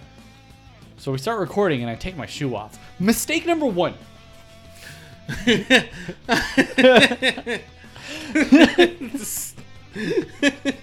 That's the only mistake here.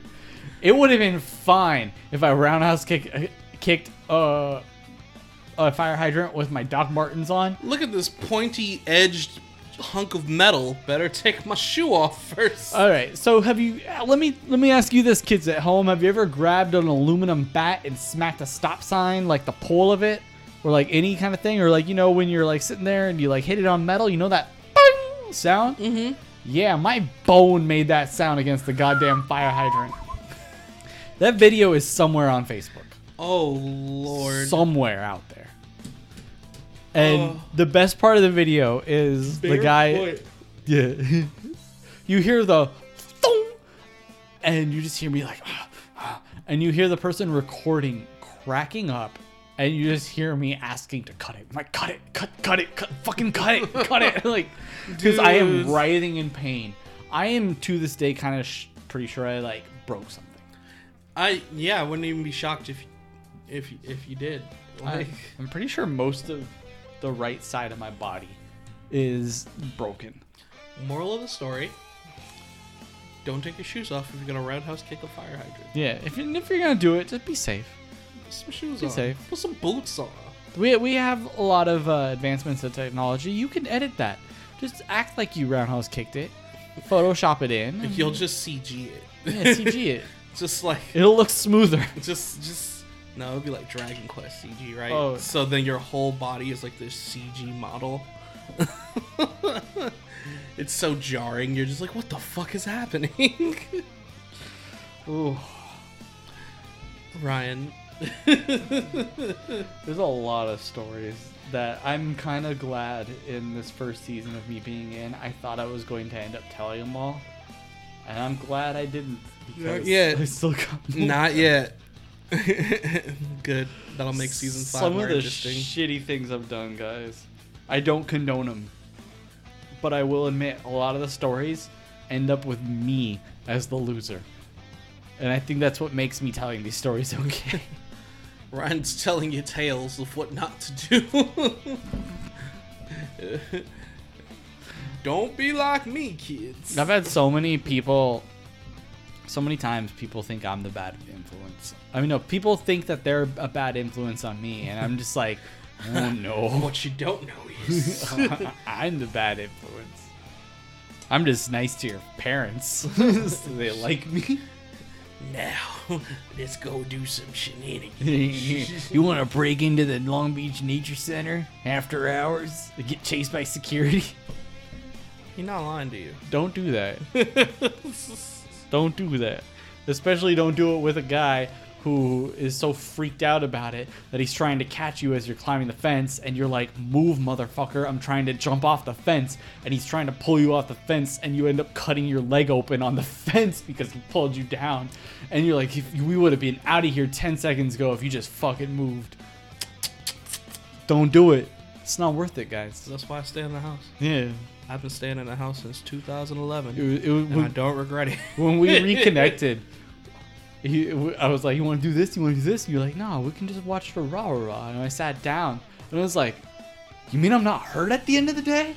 Yeah. Oh, I like this. Shenanigans. And my life changed. I was like, nigga, I have a job. I can't be out here doing all this Let's shit. just say a whole lot of my stories happen me working at Flame Broiler, me and Kyle connecting again. Yeah. Because Kyle taught me the bliss that is, you can do wild and crazy things. You can do things that can ruin your life, but you can do them in the comfort of your home. Yes. Yeah. That way, at least you're home. Yeah. You at the very least, you're home. And I was like, wow. You're not just out somewhere hurt. You can be hurt at home, and then lay the fuck down. You're not out there at Sunken City in San Pedro looking at on top of like one pile of rocks, looking at another pile of rocks like, I can jump that far. Ryan, no. I ain't go outside with these niggas a lot. Not that far. I'd be like, nah, I'ma just Hit go. me up when you're back. Yeah, for real. I ain't doing all that shit. Oh man. Oh, This was fun. yeah. This is a nice little brunch. Little brunch special. Hope you guys enjoyed it. We just wanted to shoot the shit, have a little brunch, have an excuse to drink. On a Sunday morning, On too. a Sunday morning, yeah, I never get that because I'm usually at work. I'm currently on a vacation from work. I still got 3 more days after this. I'll be honest. Initially, we were going to make, because me and Marilyn make really good bagel sandwiches. We were prepped to make those. And we woke up this morning, and as we were gathering stuff right before I picked you up, I was like, wait a minute. No, we can't do this. And Marilyn was like, oh, fuck. And we contemplated about me going to Winco to get chorizo beforehand. But then I was like, no. Do we have beans? If we just make eggs, beans, tortilla, avocado, we're good. We have all the ingredients. Yeah, no, it was good. But you almost... I wouldn't have been mad. I would have laughed. Because the funny thing is, I didn't feel like buying anything yesterday. So Kevin brought home leftover bagels the other day. So I did make a bagel sandwich for breakfast yesterday. It's because I was like, fuck, I'm kind of hungry. They're fire. Like, They're good. I don't... It's just, when you do it for a whole day, Yeah. you don't want to come home and deal with that shit. I think that's why I was more into it, because I'm like, well, I hadn't to make them for anybody else yet. yeah, exactly. Huh, so maybe us making it for you would have been different. Oh, the turns of tables. But yeah, no, the brunch was good. Yeah. It's a fun time. Fun time. Got to be out on a Sunday. It was nice. I still got 3 more days. I'm gonna be chilling, relaxing, getting shit ready for season 5 once we get to that point. But this will go up. By the time this goes up, it'd normally be the time when an episode would normally go up. So this is kind of like our break intermission thing. I'm not gonna do a lot of editing on this. I'll probably just won't even do an intro, just probably some background music, and I'll just call it a day on that. Simple little special. Yeah, exactly. A little brunch special. But we're about to just be about 2 hours in, so I think that's perfect. I think we did the damn thing. Yeah. Had a good time. I'm gonna get Ryan started on Yu Yu Hakusho. You know, it's my favorite anime. It's time to add people to the cult. You know what? This proves we can do it. We can do a 2-hour podcast. Oh no, yeah, we Yeah, definitely we can. can. We can We ideal. can. That's what I'm saying. Like an hour and a half to 2 hour episodes. Well, fire for season 5. Perfect. Don't need to be any longer than that. And then if we want to talk more, we got the bonuses, like you were saying. Exactly. So that is it for us. I hope you enjoyed our brunch special, and we will be back for season 5. What are we going to talk about in season 5? I don't fucking know yet. You'll see when we get to season 5. Yeah, we don't know the goddamn future. The You reboot. idiot. The episode 101. 101, Zoe. Ooh, ooh, ooh. Maybe I'll put that as the outro music. All right, bye. Are you ready? Ooh, I know you see me standing here. Do I look good, my dear? Do I look good today? Ooh, ooh, ooh. I'm just another kind of girl, and you wanna see my world. So come and run away. Yeah, yeah. If you wanna play, come and play today. Let's just get away. Yeah, I will make you see all the things that you can be. Believe in yourself, come follow me. Yeah, Move it, man!